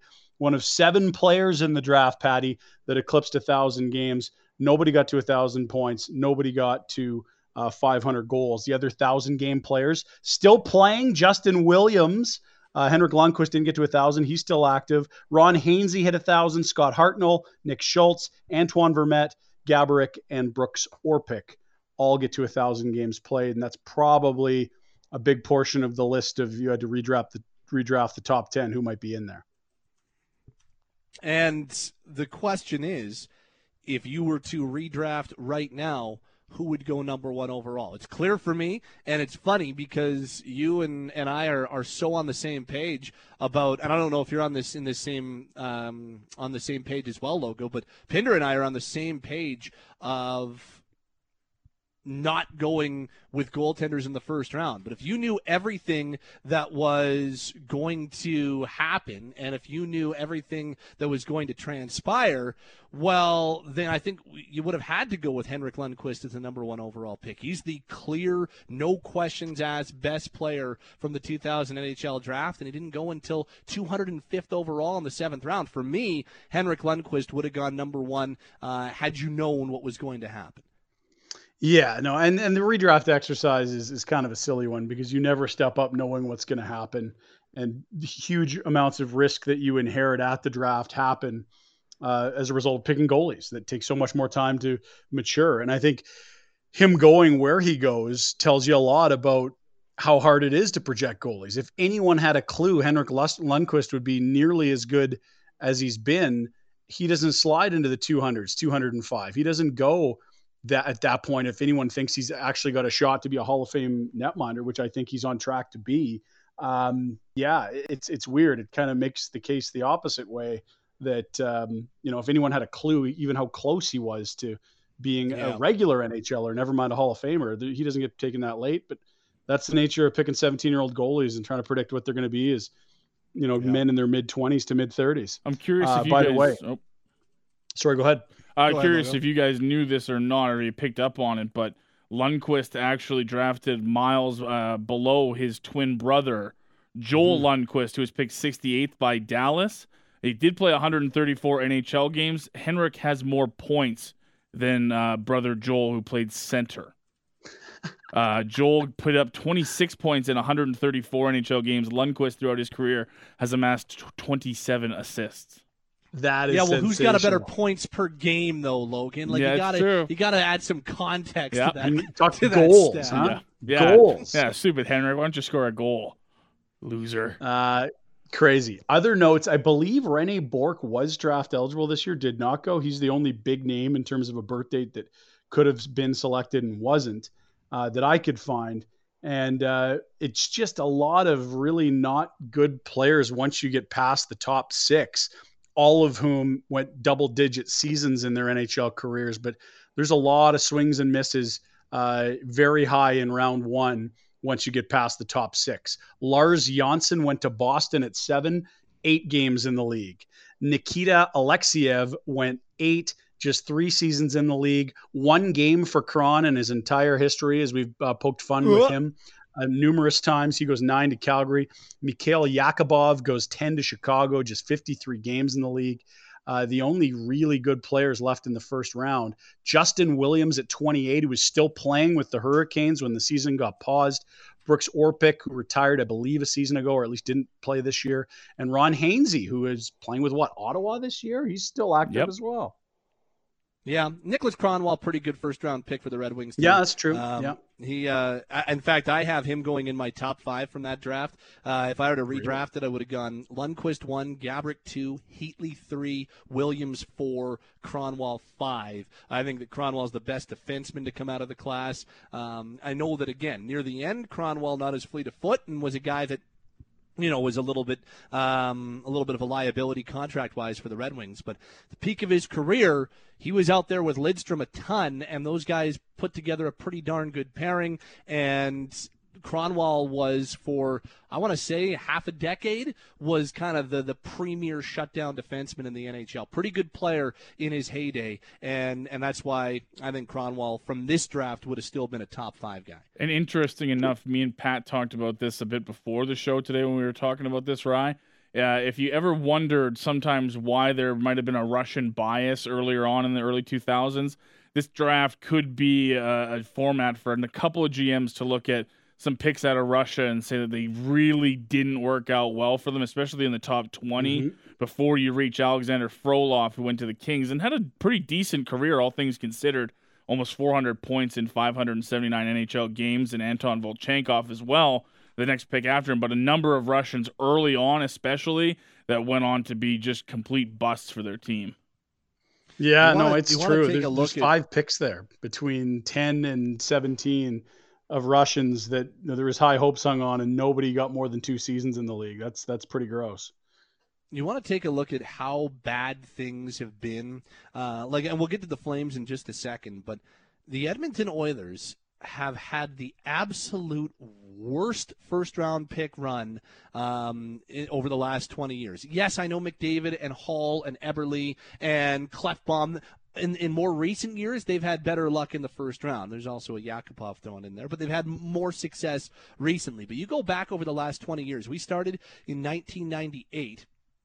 And that year they drafted Michael Henrik in the first round, 0 NHL games. The next year, Yanni Rita, 13th overall, 66 NHL games. 2000, Alexei Mikhanov in the first round, 17th overall, 2 NHL games. And it just keeps on getting worse. You go and you take a look at these first-round picks. They had, Marc-Antoine Pouliot, Jesse Niinimaki, Devin Dubnyk never hit with them. Magnus Piarvi. It was, and you go back the other way, and it's Steve Kelly, 149 NHL games. Jason Bonsignor, 79 NHL games. There's also a Ryan Smith in there, which helped. But the run of first-round picks for the Edmonton Oilers in the late 90s and early 2000s was just horrid. And the funny thing is that it's going to sound like Calgary guys piling on Edmonton, but the Flames weren't really that much better at all, because at the same time you had the Rico Fat. And we're about to get into them. And the Daniel Tkachuks. I mean, there was Kron plays 1 game. They take him in the top 10 here. The province as a whole really struggled with high first round picks. And we're not talking about trying to find a guy in the 20s. We're talking about Jason Bonsignor was 4 overall. They picked 2 players back to back at 6. There's all kinds of high picks here. That neither the Flames nor the Oilers really could do as much as you'd hope they would have done with as much as you would hope they could have got done. Or even drafting NHLers and never letting them get to their organization. Sure. There's a few of those too. Yeah. Here's if you had to build a team from the 2000 draft, boys, your starting goaltending tandem would be Lundqvist backed up by Brizgalov. Feel free to debate me on that. There's not much closer. DiPietro I'm not going to take because of the health issues. Chechmanek took forever to come over and the career wasn't that long. There really isn't a ton of options beyond that. Dan Ellis, millions of dollars isn't enough. If you remember that on Twitter, kind of roasted his career. Your blue line would look like this: Wisniewski, Kronwall, Martin, Hainsey, John Michael Lyles, maybe a Brooks Orpik for a little sandpaper in there. So no stars. Wisniewski, your most talented point collector. And up front, you're going to run with Gaborik, Heatley, Williams, and then you've got some pretty gritty forwards in Hartnell. Raffi Torres is in this draft as well. Vermette can be in there. Stoll. It's a very blue collar draft class outside of really Lundqvist. For that era of the Calgary Flames, it was probably their best NHL draft in terms of the players they selected. It just so happens that barely any of the good players they selected, or none of the players that ended up having long NHL careers, played a single game with the Calgary Flames. So we already talked about Kron. He played his only NHL game with the Dallas Stars, his only NHL period with the Dallas Stars. But they picked defenseman Curtis Foster, second round. He ended up playing more than 400 NHL games, never once with the Calgary Flames. Jarrett Stoll was taken 6 picks later in the second round. He played almost 900 NHL games, not one with the Flames. He would never sign with the Flames, and 2 years later would be taken by the Edmonton Oilers. And right. Travis Moen went in the 5th round for the Flames, played almost 800 NHL games, and again, none of them as a member of the Flames. So Foster, Stoll, and Moen all had pretty successful careers from a games played standpoint, but at no point did they suit up for Calgary.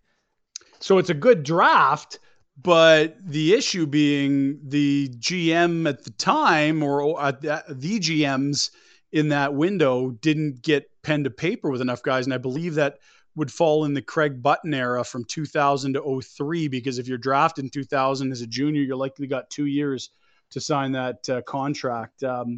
So give Button credit for finding these guys, but take some away if unable to get them signed. Yeah, no doubt about it. I got some more interesting facts about the draft class as a whole, if you'd like, gentlemen. 40% of those drafted, 40.3%, went on to play a game in the NHL. Your average number of games played by this draft class is 287. Average career goals, just 36. And your average NHL career points out of this draft class, 97. Not a great one. I'm waiting for our first good draft class, Patty. We had some stories there. It was in Calgary, lots of Calgary boys. But when are we going to get to a bumper crop here? What's around the corner here? Well, 2003 is the greatest draft in NHL history, so that'll be coming your way soon. And you know what? There's some better drafts in the next little bit, but there's no doubt that the 2003 NHL draft is the one that we're going to have a lot of fun redrafting because it's the best of all time. Yeah, well, that'll be fun, and but even next week, 2001. Some pretty solid players who ended up going in that draft. A lot of guys that is there a surefire Hall of Famer in there? I don't know, but there's some decent players that went in 2001. Much deeper draft too. Much deeper, absolutely. 2002, not as good. 2002 was a real miss of a draft, but 2003 was epic. I believe it was 07. 08 was a really good draft. That'll be a lot of fun. That was Drew Doughty, Erik Karlsson, Alex Pietrangelo, all went in that draft. So there's some good ones coming up. Certainly, Stamkos went in 2008 as well. So there's some good ones coming up, and 2003 is going to be the one that I think we have the most fun with. I'll say this, one threshold that means a lot more to me now than maybe it had before we did this exercise. We've done 3 draft class, 98, 99, and 2000. 1,000 games is interesting because it's not positionally discriminatory. It's only if you're a goalie is 1,000 games way harder than other positions. But 1,000 points, we haven't had a single player outside of the Sedins over the 3 draft classes. If you get to 1,000 points, you're a Hall of Famer, I sort of have to believe at this juncture. Yep. Two guys, I 3 agree. years. It's not a lot. As for 1,000 games played, the draft class in 98, 12,000 game players, 99, 4, and 7 in 2000, which we rattled through. We still got some active players. We're going to see more and more active players as we move forward. But Justin Williams, Ron Hainsey, collecting checks this year, not to mention Henrik Lundqvist. So that's saying something when you were drafted in 2000 and in 2020, you're still collecting checks in the NHL. Mm-hmm. I like it. So 2001 is next. There is your 2000 NHL redraft. We're doing them on a fairly regular basis in the midst of a pandemic here on Pinder and Steinberg. And up next, we're going to catch up with a gentleman we have not caught up with as of yet. The television play-by-play voice of the Calgary Flames is Rick Ball. We got to catch up with Kelly Hrudey at some point next week as well. But Rick Ball is going to join us around the corner as we are well underway on a Friday edition of Pinder and Steinberg, Sportsnet 960, The Fan. This is the latest from the 660 News Traffic Center.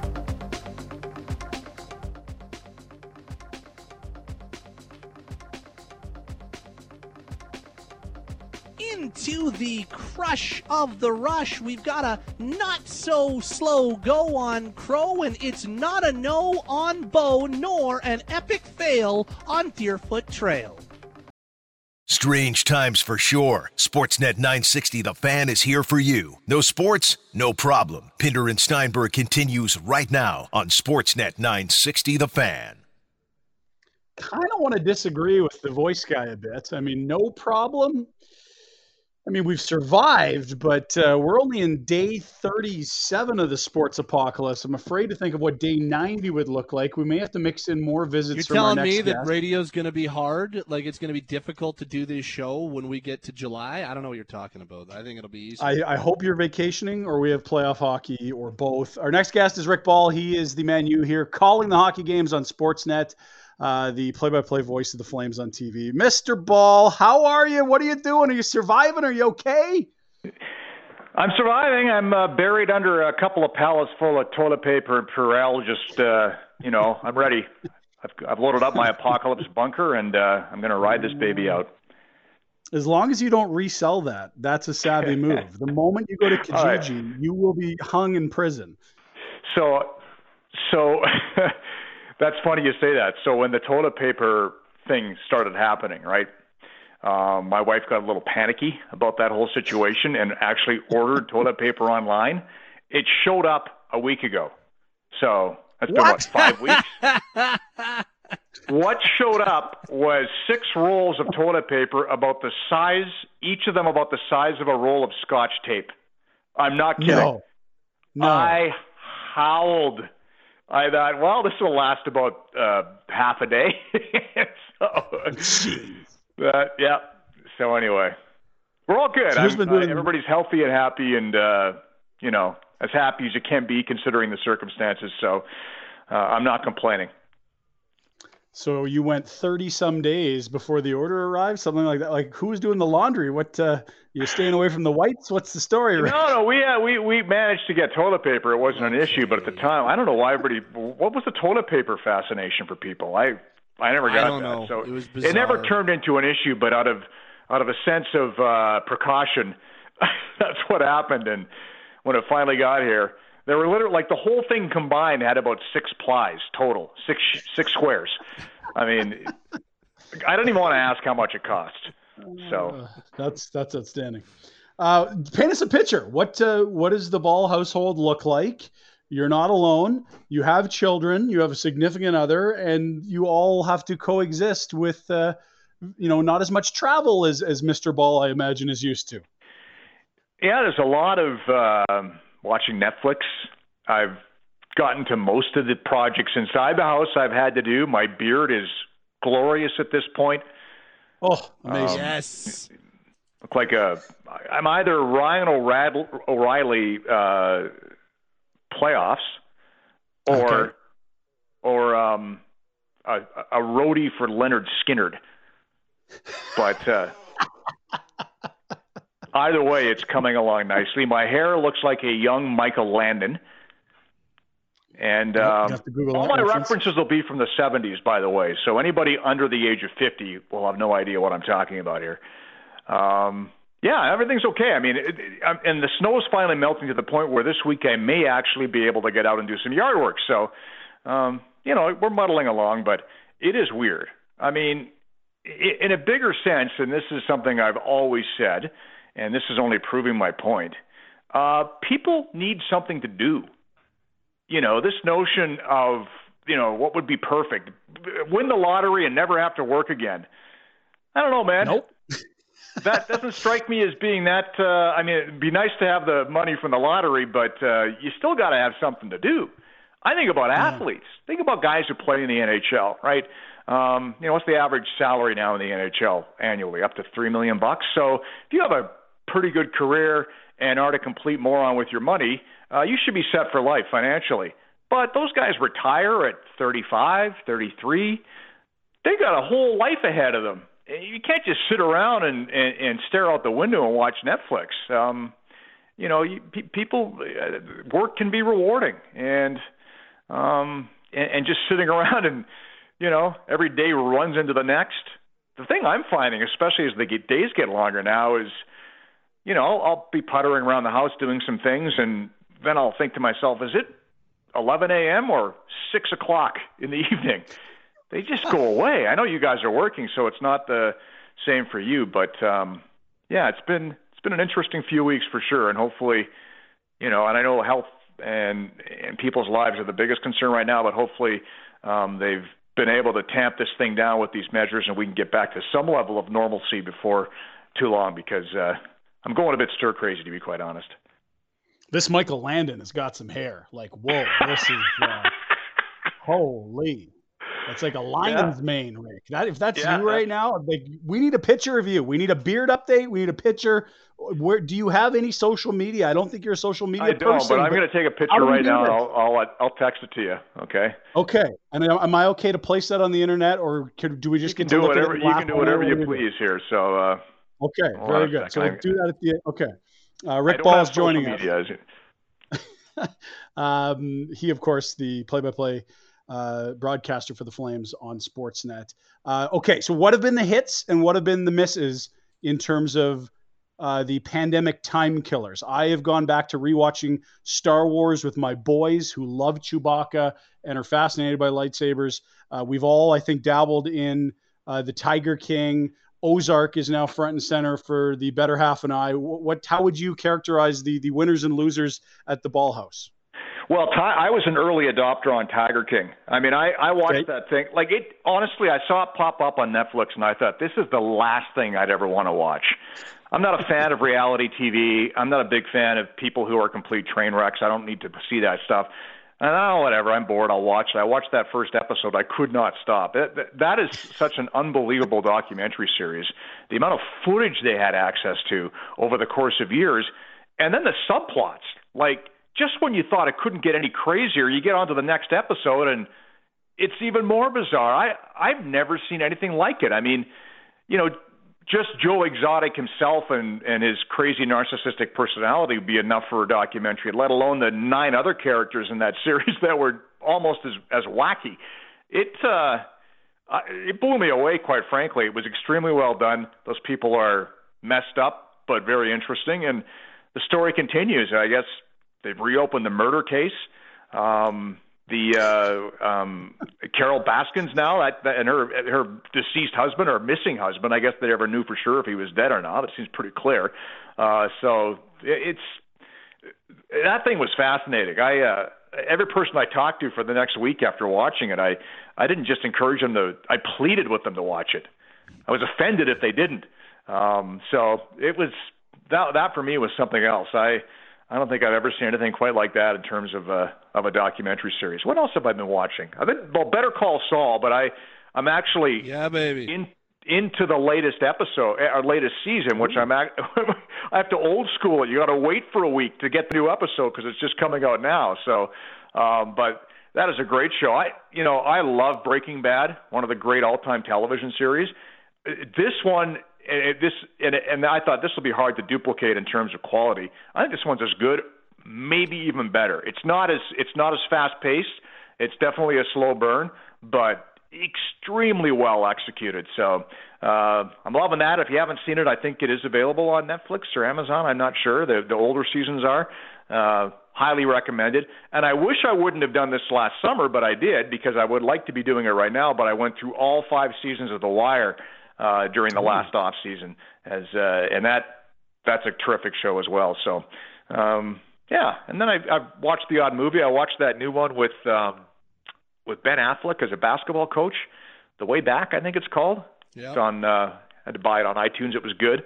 I'm keeping myself busy as you can. I mean, I remember Jerry Seinfeld doing a routine a few years ago, and the whole bit was, how much entertainment do we need? He's talking about, like, it's crazy. And I'm thinking, at the time I thought that was a good point. But at this point in history with everybody staying at home, it's nice to have it. It's crazy. Like we've got Apple TV in the basement, and My wife's got a Prime subscription. Apple TV is there, Netflix, Disney Plus, on and on and on it goes. There's like so much content out there. Not as much Carol Baskin content, though, as we had prior to the Tiger King. It's Rick Ball with us on Pinder and Steinberg, Sportsnet 960 The Fan. Rick, you and I have got like the same TV tastes because I rewatched all 5 seasons of The Wire like about a year and a half ago, and I am hooked on Better Call Saul. Like Monday is the best day because you get a new episode, and I'm with you. I think it's better than Breaking Bad. I think like they learned a ton of lessons from Breaking Bad, which was already an unreal show, and then they just got better in crafting television shows on Better Call Saul. Like it is unbelievable how they set the scene for Breaking Bad and the whole way that they show you how Jimmy becomes Saul and turns into this evil mastermind. Like it's unbelievable.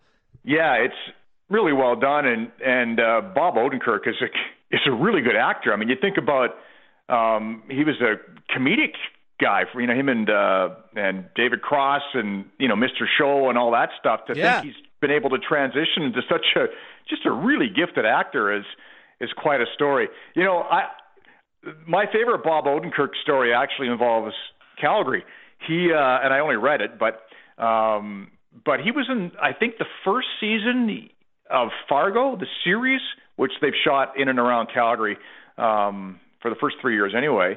And he played a police officer. It wasn't a huge part, but he was a regular that full season. And they were shooting somewhere, one of the small communities outside Calgary, and one of the local TV news teams had gone to the town they were shooting in to ask people what they thought about this big American TV series shooting in their town. They walked up to Bob Odenkirk and asked him how he felt about this big TV series shooting in his town.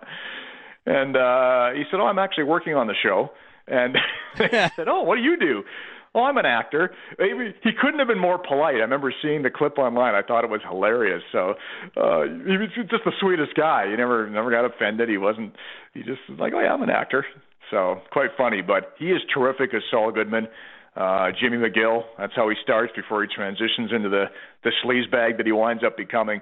That character development in that series is so good. If people have, like I said, if you loved Breaking Bad, don't expect it to have that kind of forward momentum. It's just not as fast-paced. It's a real slow burn, but unbelievably well-written and worth the investment once you start watching.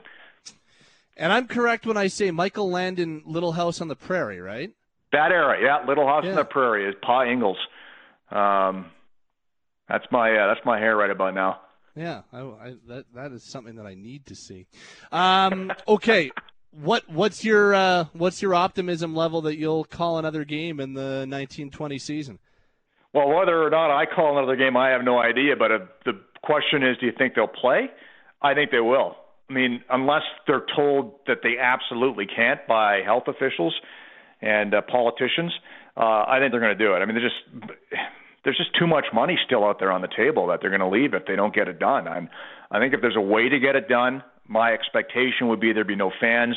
Lots of rumors that they're going to do it in one centralized location, which is the best way to sort of quarantine everybody.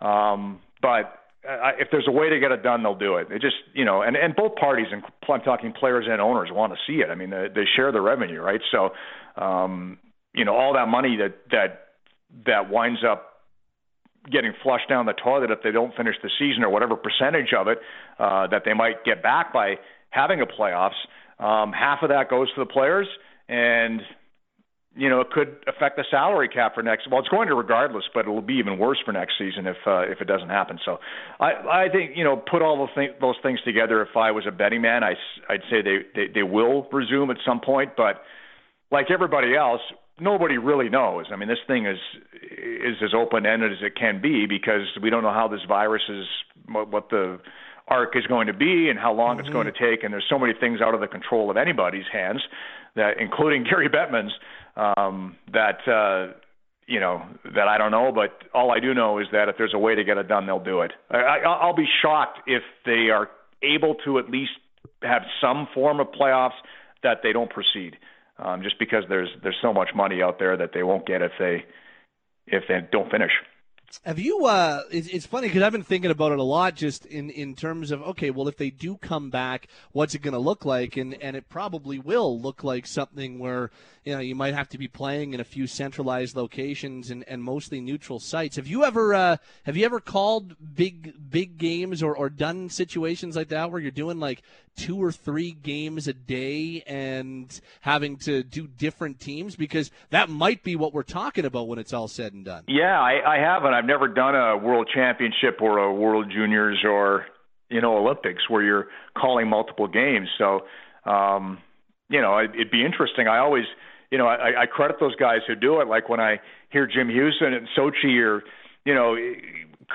calling games, and, it's okay when it's Canada, U.S., and all the players are NHL guys, but when you got a couple of European teams that combined maybe have 3 NHLers and then a bunch of names you're not that are hard to pronounce for somebody who speaks English, and you're stacking those games up on top of each other in the course of a day, that is a really, really hard task. And the fact that somebody like him or other guys who've done it before can pull it off is a minor miracle. So I don't envy anybody who has to do that. It would be easier to do if it's NHL teams because those teams anyway. It's not perfect because there's a lot of work that goes into prepping for a game.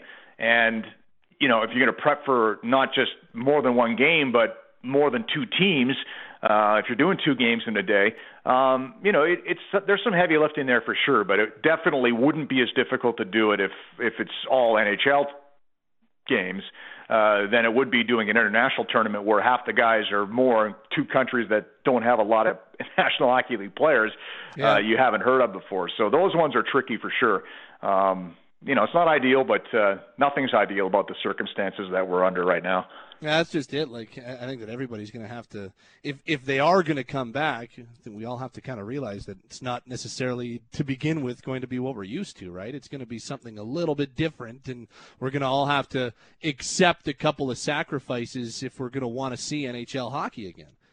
Well, my biggest concern, guys, is I think it's unlikely if they do come back that they're going to play through to 82 games because that's going to take an extra 2 weeks to finish the regular season, then the playoffs on top of that.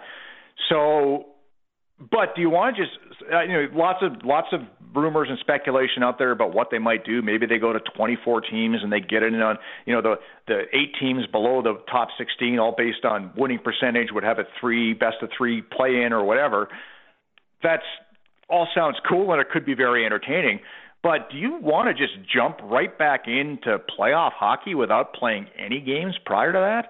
Mm-hmm. Like, even if they have a long training camp for every team, that is a really, really dangerous situation in terms of injuries. The other thing that would happen is, let's say they have a 2-week training camp, then teams 17 through 24 do best of 3 play-ins. I think those teams will be ahead of the ones that have to sit around and wait, because they'll have played some hockey. So you whittle that down, or you whittle down to 16 teams from 24, and the 8 teams or the 4 teams that get out of the bottom 8 that had the play-ins, I think would have an advantage early in the playoff rounds when they get to the 16. So there's a lot of things they have to think about here. And to me, the biggest issue from a player's perspective, but even from the franchises, is you don't want anybody to get hurt. And to go from not playing for 2 or 3 months to jumping right into playoff hockey and the intensity that comes with it, I think would be a real risky move. So I'm curious to see, assuming they wind up doing something, how they get these guys back up to game speed to the point where they can play playoff hockey and not put themselves in any undue risk. What's the closest you've ever been to calling a game with 0 fans in a building? Florida? Very interesting. I don't think I ever have. I've done some junior hockey preseason games, but even they had fans in the building. I don't think I've ever called a game with no fans in the building. So yeah, that would be interesting. The thing with me that'll be tricky as a play-by-play guy, if it winds up going that way, is part of the energy that comes from your call is talking over the crowd noise, right?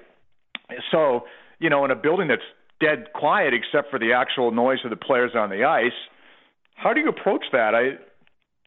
like you're going to amp up your energy. It's exciting. There's a great play made, but if it's done to absolute quiet, it's a tricky dynamic. So I think that'd be very curious to try and find the sweet spot in terms of your energy on the air when the energy in the building is pretty much zero. So that'll be an interesting challenge for guys calling games for sure. We've talked to a number of members of the Flames, coaching staff, management, players throughout this whole thing, and everybody seems to be of the same consensus that they really like the way things were trending for the group before this shutdown all happened. Where were you on the way the Flames were playing before things got to where we are now?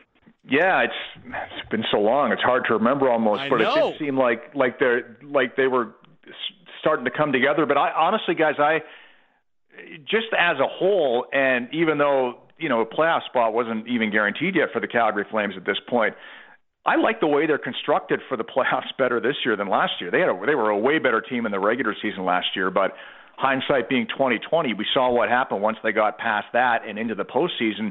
And on paper anyway, and certainly the way they're structured, I think they're better built for the playoffs this year. Things get a bit greasier. You get away with a little bit more. They've definitely got more grit in their lineup this year. And, whether or not we get to see if my theory is true or false, hopefully we will. But I think this team, as it's constructed now, has the potential to be more effective postseason than last year's team, which was just terrific for 82 games, and then not so much so when they met Colorado in round one. With Rick Ball, he is the television play-by-play voice of the Calgary Flames, with us on Pinder and Steinberg this afternoon. And Rick, just to follow up on that same sort of thought, this felt like an audit on the core this year with this group, and that no matter all that adversity they faced, this was a group that was going to be measured on what happened in the postseason, and that's not unique necessarily to just the Calgary Flames. This would have been the second chance for Connor McDavid and Leon Draisaitl to play playoff hockey. Yep. This could have been the first year for that young core in Vancouver to carry their group into the postseason. It's just so much of how we feel about a team or judge a team is based upon what's happening right now in mid-April and beyond. And it's been taken away from us, at least temporarily, and maybe for good. We don't know for the 2020 season, but I just feel like there's so many questions that are left unanswered here. That's a really good point. And let's assume they don't finish the season. Now we go into next year. How do you judge your team? And not just Calgary. You're right. You mentioned other examples too. Like, what do you do? They didn't have a chance to prove themselves in the playoffs. So do they get another year? If, let's say the Flames had gotten into the playoffs and went on a long run deep into the postseason, you're really happy with what you've got. Or let's say it ended early, or they didn't get in at all. Either one of those results would have dictated to Brad Treliving what he needs to do moving forward. But, with no measuring stick, what's your analysis of this team? It's impossible. Yeah. Not impossible, because you do have 71 games or whatever they played of regular season hockey. But you're right. The proof would be in the postseason this year in terms of how this team is constructed, and the fact that they may not have a chance to test the team at the toughest time of the year will make it a real challenging job in the off season for sure. And even if they do wind up having a playoffs, it's not going to be what we normally have in the postseason. So it's going to be some kind of tricked up version that won't exactly represent what would normally happen in a regular year. So yeah, it's not only what's happening this season and whether or not they hand up the Stanley Cup, but it will impact how teams evaluate, or even if they can fully going forward, and what they might do for next season. Been great catching up with you. I feel like we don't do this enough. It's always great fun. We've posted your picture online on my Twitter account. I've given the caption Rick Ball Pandemic Live Look, and then attached the photo. And it's basically a lot of people yelling, "I miss Rick Ball," in all caps. Perfect. A lot of that is you, the human. I'm sure some of that is that when they see and hear you, the Flames are playing. But either way, just know that you're missed at this juncture. Oh, I appreciate that. And I'm sure there's lots of people screaming for me to get on Twitter anytime somebody posts a picture of me. But at this point, I'm a conscientious objector, and I've dug in my heels. You're a smart man. Don't change. Well, I always say, like, everybody goes, well, like most people on Twitter are great, and I say, yeah, like, but it's the 2 out of 100 that are jerks that I don't want to have to like. If you said you can invite 50 random people into your home, but 3 of them are going to be complete and utter animals, I would say, you know what, stay home, everybody. And that's Twitter to me. So you don't need Carol Baskin in your house, right? Now, Joe Exotic I'd have over. That guy can party. Are you going to compare piercings with Joe, or how would you start off? Thank you, Rick. All right, boys. Take care. See you, Rick. Rick Ball, Sportsnet. We wish he was on TV, but we're happy to have him on the radio, and we've posted the photo. I love talking about non-sports with Rick as much as I like talking about Calgary Flames with Rick. That was fun. Yeah, and I hope he's right. I'm kind of with them. I still think that they will play, and I still think they'll find a way to play. But I hope he's right. I hope I'm right. I'm well aware that I could be wrong. In fact, I know there's a good chance I'll be wrong. But I still think that if you were to ask me what my feel is, yeah, I think they're going to play it in some form or another, in some locale that probably we're not used to. But I think they will. Others are more skeptical. I know Eric Francis believes there's 0 chance it'll happen, and I know there are others who are in that same category. But I hope they do. I hope that those people are wrong. I hope that I'm right, even though I realize that there is a decent chance that that might not happen.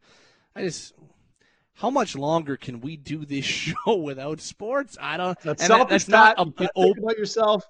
But it's selfish. Not. It's not an oh poor me thing. It's like how much longer can our station survive without sports? That's really what it comes down to for me. I think we've just 37 days in. I think the next 37 will be even better, Pat. There's nothing. Just wow. Content. We're such good broadcasters now that we don't. Well, that makes one of us. Yikes. Thank you to Rick. We've got Mark Giordano. We'll hear from before 5:00. Big spell with the Calgary captain. Earlier today in Toronto. You're going to want to hear that. We will have in conversation with Ron MacLean tonight at 5, followed by Blue Jays pregame. It'll be the Jays and Rangers Game 5 of the 2015 ALDS. If you don't mind the spoiler alert from the sports that happened almost 5 years ago, it's the bat flip game, one of the most iconic moments in Blue Jays history on your radios and TVs tonight. And it gets better, Patty. Tell us more.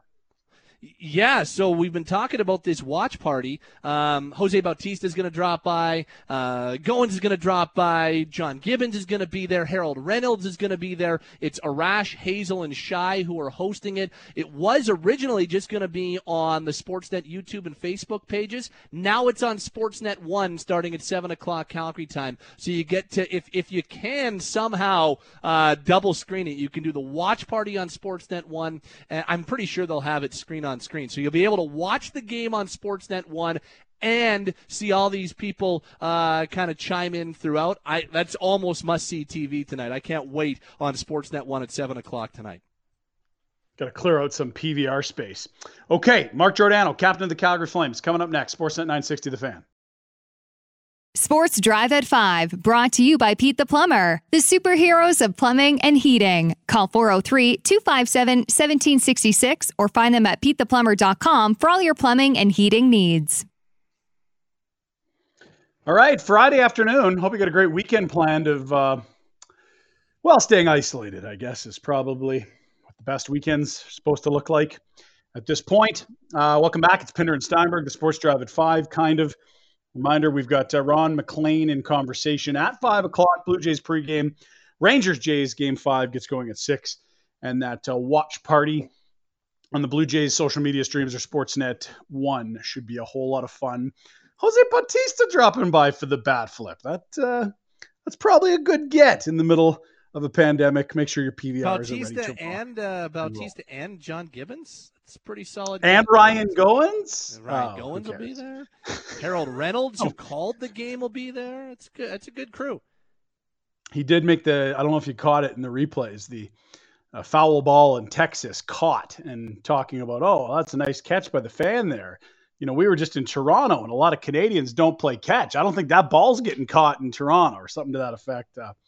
Pretty funny little aside there that certainly caught some steam on social media back in 2015. No doubt he'll be asked about that one tonight on the live stream. Okay, let's get to it. Mark Giordano was on our sister station, Sportsnet 590, The Fan in Toronto earlier today. Here's the Flames captain in the pandemic. Well, the thing that's amazing about Gio is he's accomplished so much. He wasn't drafted. He accomplished so much, and he's not great at anything. Like, he's only about 200 pounds. Like, he's not small, but he's not big. He's not a great skater, but he works so hard. He compensates for that. But his hockey IQ is so high, and he will always do the right thing. If you make a mistake as his partner, he will always be back. He'll cover for you. He can. If there's no play to make, he's a great first passer, but if there's no play, he'll lug the puck out of trouble. But he accomplishes way more than his skill set says he should accomplish because of his work ethic and his hockey IQ. He's an amazing guy and a great captain. It was really a pleasure and an honor to have him in Calgary. Let's bring him aboard. He's Calgary Flames captain Mark Giordano, who joins us on Hockey Central. You just heard your someone who ran the Calgary Flames for a number of years, just extolling a lot of your virtues there, Mark, and thanks for joining the program. When you hear Berkey talk about you like that, what goes through your mind? And are you blushing? Yeah, maybe a little bit. I'd like to think I have a little bit more skill than Berkey thinks, maybe, but no, I obviously, have a lot of respect for Berkey. I really enjoyed playing under him there in Calgary. I think, the one thing about that a lot of players, if you come across them and talking about Berkey, the one thing that we all agree on is there's no gray area. There's no BS. He tells you how it is, good or bad. And I think as a player, that's what you appreciate most is when people don't blow smoke. And I think he's one of the best, if not the best in the business at that. We'll turn the recreation over to Berkey then. Go ahead, Brian. Gio, I know that we talk about young players here and how some of them just play hockey. You were quite a baseball player in your youth. What other sports did you play growing up? Yeah, I was really into baseball. I loved it. And another one that I really enjoyed and I thought really helped me with my conditioning and with hockey was ball hockey in the summer in Toronto. It's a huge thing. A lot of our buddies growing up enjoyed playing, so we put a team together and played in leagues every summer. I did that almost until I was 30, actually. So I was playing pro and I was still playing ball hockey in the summers in Toronto, and it was a lot of fun. But no, baseball was definitely a big one. But I was involved in like all the school sports. I really liked sports like basketball, volleyball, all the way up. So I tried to stay in as long as I could, and then I try to teach my son the same thing: become an athlete before becoming just hockey specific.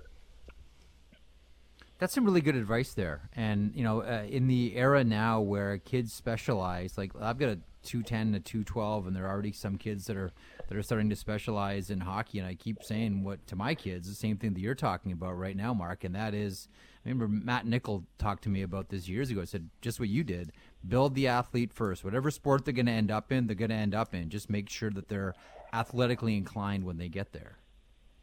Absolutely. And I think, as a parent, honestly, the hardest thing is you're watching kids who are like Jack's 7 now, and you're watching kids who are flying around the ice because they're doing it. They're in all the hockey schools and in all the summer programs, and as a parent, you got to really take a step back because at one side of it is you don't want to see your kid fall back and not be able to keep up, but the other side of it is you also don't want them to burn out, and I think.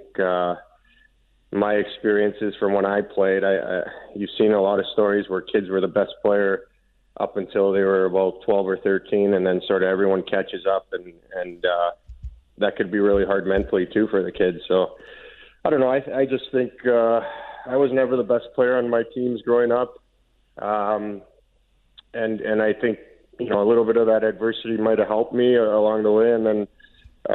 When you do catch up, it actually feels better as you get older to sort of catch up to everyone and get there. So that's sort of my philosophy. It might be wrong. I know there's a lot of guys obviously who've done it the other way who are great players, but it's just you never know which way it's going to go, and I'd rather give my kid the opportunity to choose what he wants and which sport he wants to play. Stewie, even though we're not in the same studio right now, if I squint really hard and look down the street to where you live, I think I can see you nodding as I hear Mark talking here. Yeah, I'm telling Vic to cut the clip on this one to put on the Instagram account. But Gio, how's it going, buddy? It's Stewie here. Stewie, how are you, man? Good to see you. Good to talk to you. Yeah, we always on this program we always talk about the old money tournaments that we used to play in Brampton and how it got a little heated. Oh yeah, a lot of chirping going back and forth and a lot of almost fights. So my question is, obviously, you didn't get drafted to the National Hockey League, but what clicked, for you between each, 17 and 21 before you made the National Hockey League? Was it your training? Was it your fitness? Was it a growth spurt? What helped you benefit to get to the National Hockey League, not being an NHL draft pick?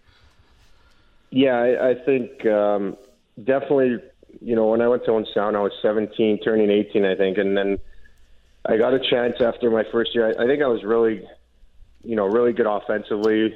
My last year of Tier 2, where I played in Brampton on the Capitals, and then I went to Owen Sound and still had a pretty good offensive year, but I didn't defend the right way. And my conditioning was, I was big and strong, but I had no idea what it took to get into shape cardio-wise, and my conditioning was way off. And what happened was I went to Owen Sound where Mike Futa and Mike Stuthers was the head coach and Fuchs was the GM. And, I got to give them a lot of credit for my career. They taught me what it was to be a pro and how to act like a pro on and off the ice. And then, Mike Stuthers doesn't get enough credit for how good of a coach he is, but the details with stick and body positioning that he taught me, because he was a defenseman when he played, were unbelievable. And I learned a ton from him. And then I got a chance to go to Phoenix's rookie development camp one summer after my 18-year-old year. And I went there and I got cut right away because I think the lockout was coming up and I wasn't one of their drafted players. But I think more importantly, I wasn't in good enough shape. And, doing all the testing, I sort of struggled a little bit through it, struggled on the ice. And I was like, whoa, this is an eye opener. I need to change the way I work out. And I really focused more on cardio and went from there. And I think that really helped me. And then coming to Calgary with, our strength and conditioning coach back then, Rich Hesketh, and he really helped me too. So I think it was more the conditioning and off-ice stuff. And then I finally learned how to actually defend properly and not take those high risks that I might have been taking before. Calgary Flames captain Mark Giordano with us on Hockey Central. Berkey, go ahead. Tell us about your season in Russia, Gio. In 2007, 2008, you went to Russia for a year. Tell us about that. Yeah, so he made the decision to go over there. I was a borderline call-up guy at the time with Calgary, and I was 23, turning 24, I believe. And I'm like, man, I got to take care of myself. I got a life to live here, and I got to figure this out, which way it's going to go. So I went over there prepared to stay there. And if I had to make a career in Europe, I was going to do it. But yeah, had an offer from Moscow Dynamo, took it, went over there not knowing what to expect. And, the lifestyle was tough. I think the language barrier, people don't realize how tough that is. And you gain a lot of respect for guys who've done it the other way and come to North America from Europe. But no, the hockey side of it, I thought the game was if you could believe it, everyone thinks that it's way more skilled and way more wide open, but the guys are really skilled over there. But the game's actually a lot like how the Olympics was in Sochi. You got to pack it in. Everyone sort of traps and plays in between the dots, so it's actually less scoring over there. And but in saying that, I got a lot of ice time, a lot of playing time, a lot of good experience. The team treated me really well, and had a good year. I think I developed a lot over there, so it was pretty cool. But the lifestyle was tough. I'm not gonna lie. I saw some things that a couple times I saw. Well, one time downtown, I saw a guy walking a bear on a leash. A lot of wild dogs. A lot of wild dogs in the countryside running around, and it was a different atmosphere in some situations, but overall, I had a really, as far as experiences in Russia, I think I would have had one of the better ones from guys going over there. Stewie, did you try the Russian gas? The Russian gas is a national secret over there, and nobody knows what's in it. So we'll leave it at that. You want to tell Mark how Costco almonds saved you in the KHL, Stewie? Yeah, I was telling the story because in Russia, if lunch is at 12 o'clock and you get there at 12, there's no food left, and they don't bring out any seconds because guys just pack their plates. So I actually bought over I think it was 6 pounds of chocolate almonds to help keep me eating when the Russians ate all the food. Yeah. I mean, we used to have we had our practice facility and they'd feed us 3 meals a day over there. So, but like you're saying, there's the veterans who go first and they take all the good stuff and then they leave the scraps for everyone else. But no, it was funny. I mean, there was some, they do things differently, like drinking. I never realized drinking tea in between periods was a thing, hot tea to stay warm and stay energized. My sticks, I don't know if you could get your sticks over there, Stewie. My sticks would get stuck at the border every time and go missing. So I was using a different curve and different stick every for the whole year. I was basically using not my stick.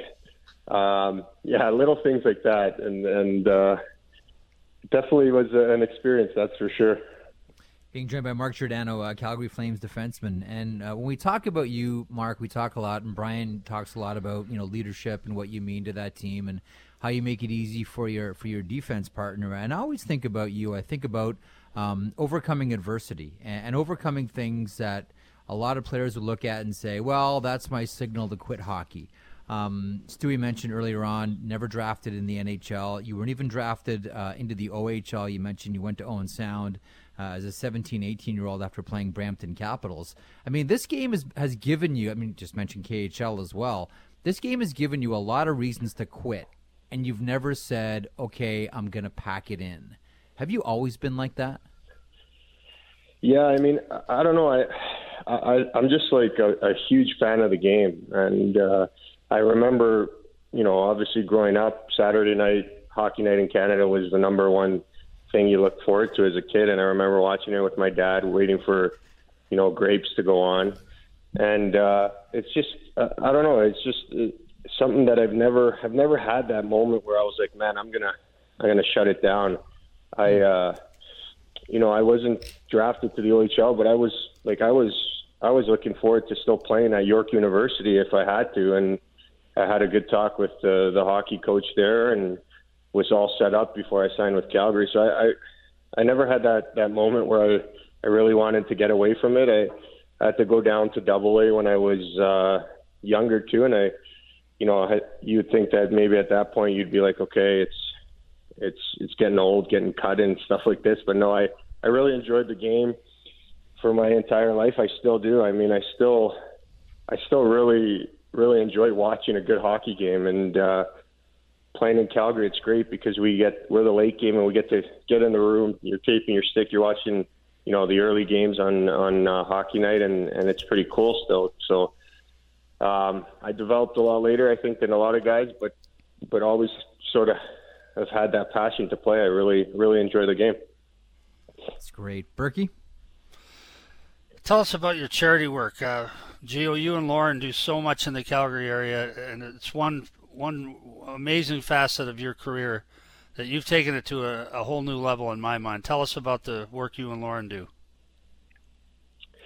Yeah, so, Lauren and I, especially when we had Jack, we wanted to get involved with the community and get involved with the school board here. And I think, a lot of it is obviously to help out such a great community that's basically we've lived here for a lot of our adult life and made us who we are. So we got involved with the Calgary Board of Education. We reached out to them, and basically they identified, 4 schools to us that they felt were in need of some help. And, what we like most about the program is we just didn't say, okay, here we're going to come and give you some sport equipment or give you some hockey sticks or some, it wasn't just one thing. We went to each school.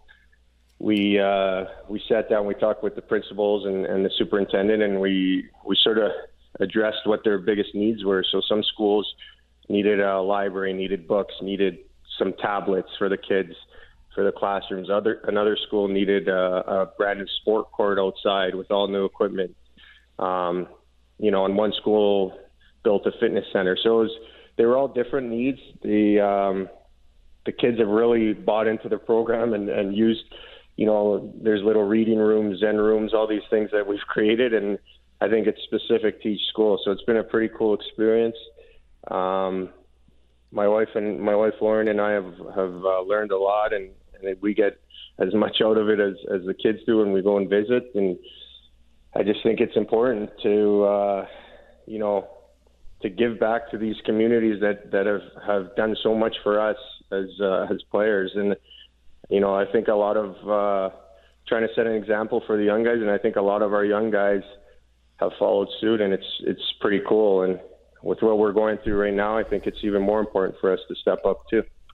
Those Zen rooms are great too, by the way. You mentioned that. I wish I had that when I was a kid. My kids have that at their school. And you mentioned what's going on right now, and everybody has a new normal. Everyone has a new rhythm. Everybody has a new pattern in their life right now. What's yours, Mark? Yeah, no, I think for me it's trying to stay in a routine. I think we're all, being in the game, we're all so used to having that set routine and that routine made up for us. So when you're at home and you can't leave your house, you got to sort of be pretty disciplined. So I try to get up every day, try to get a workout in as early as I can, because if you wait around and sit on the couch long enough, you're never going to do it. So I try to get a workout in early. Then Jack has his online school most days, so try to help him out a little bit with that. My daughter Reese is just buzzing around the whole day, nonstop, doesn't stop for 1 second, so she keeps us pretty busy. But yeah, we've done little things though. Like we've gone on a couple of those. There's some Facebook groups that have started up, and my wife's really involved with trying to help out in the community. But we've done some of those birthday train parties just to get out and get a drive with the kids. And, Jack's birthday was April 4th, and all his buddies did the train for him. And we were like, we should jump in on that. And they have a Facebook group here in Calgary that sets them up for all the kids. So we've been on a couple of those. We're going on another one Saturday, I believe. And, those are pretty fun. But yeah, it's just really trying to find things to do and keep yourself occupied. And the kids are very helpful with that. I mean, I built a trampoline yesterday for a couple hours, so that took up most of my day. And, for you or the kids? For the kids. I took a couple jumps, but no, it's tough. These are tough times for everyone, but just trying to stay busy. We'll end on this. I'm curious about the 1,000 game mark, and we opened the program by talking about Andrei Markov, who called it a career. What a wonderful career it was for Markov, and he finishes up after playing 990 games, so 10 games short of the 1,000 mark. You're 107 games away from hitting that milestone. How much would that mean to you? The deeper I get into this industry, the more I know that longevity means a lot for hockey players. What does the number 1,000 mean for Mark Giordano? Yeah, no, honestly, I think it would mean a lot to me. I think I would lie if I was telling you I haven't thought about it recently in the last year or two. I watched my good buddy Stage get there before he retired, and it was a pretty cool moment to be able to see him get to 1,000 games. Guy who I grew up with, playing with basically our entire lives together. So that was pretty cool. And yeah, I've thought about it, but for me, honestly, at this point, it's I haven't played in playoffs enough, and we need to. For me, it would be, rather than getting the 1,000, I'll take the bunch of playoff games. So hopefully we can get this season going, get some sort of format where we can play in the playoffs again, and then go from there. But yeah, I'd be lying. It would be a pretty special moment if I did hit 1,000. Winning Norris trophies and building trampolines. Mark Giordano, thanks so much for stopping by today. Hope to talk about your deeds on the ice sooner than later. Thanks for spending time today with us. All right, guys. Thank you. It's the captain of your Calgary Flames, Mark Giordano, in conversation with Merrick Burke and Anthony Stewart on Hockey Central at noon a little earlier today across the Sportsnet Radio Network. That'll do it for our Friday edition of the program. Next up, in conversation with Ron MacLean, and special notes tonight, 6 o'clock, coast to coast on radio and television on Sportsnet. It's Game 5 of the 2015 American League Divisional Series, the bat flip game, Blue Jays and Rangers, and don't forget to catch the special watch party, 7 o'clock on the Sportsnet Facebook and YouTube streams, and also on Sportsnet 1. And then immediately following that here on Sportsnet 960 The Fan, 8:30 tonight for Game 5 of the 04 Stanley Cup Final between the Flames and the Tampa Bay Lightning. For Pinder and for Logan, my name is Pat Steinberg. Be sure to catch Rick Ball, Tori Peterson, and Daryl Fox all up at sportsnet.ca/960 right now. Have a great weekend. Be safe. Stay safe. We'll talk to you Monday on Pinder and Steinberg. Sportsnet 960 The Fan.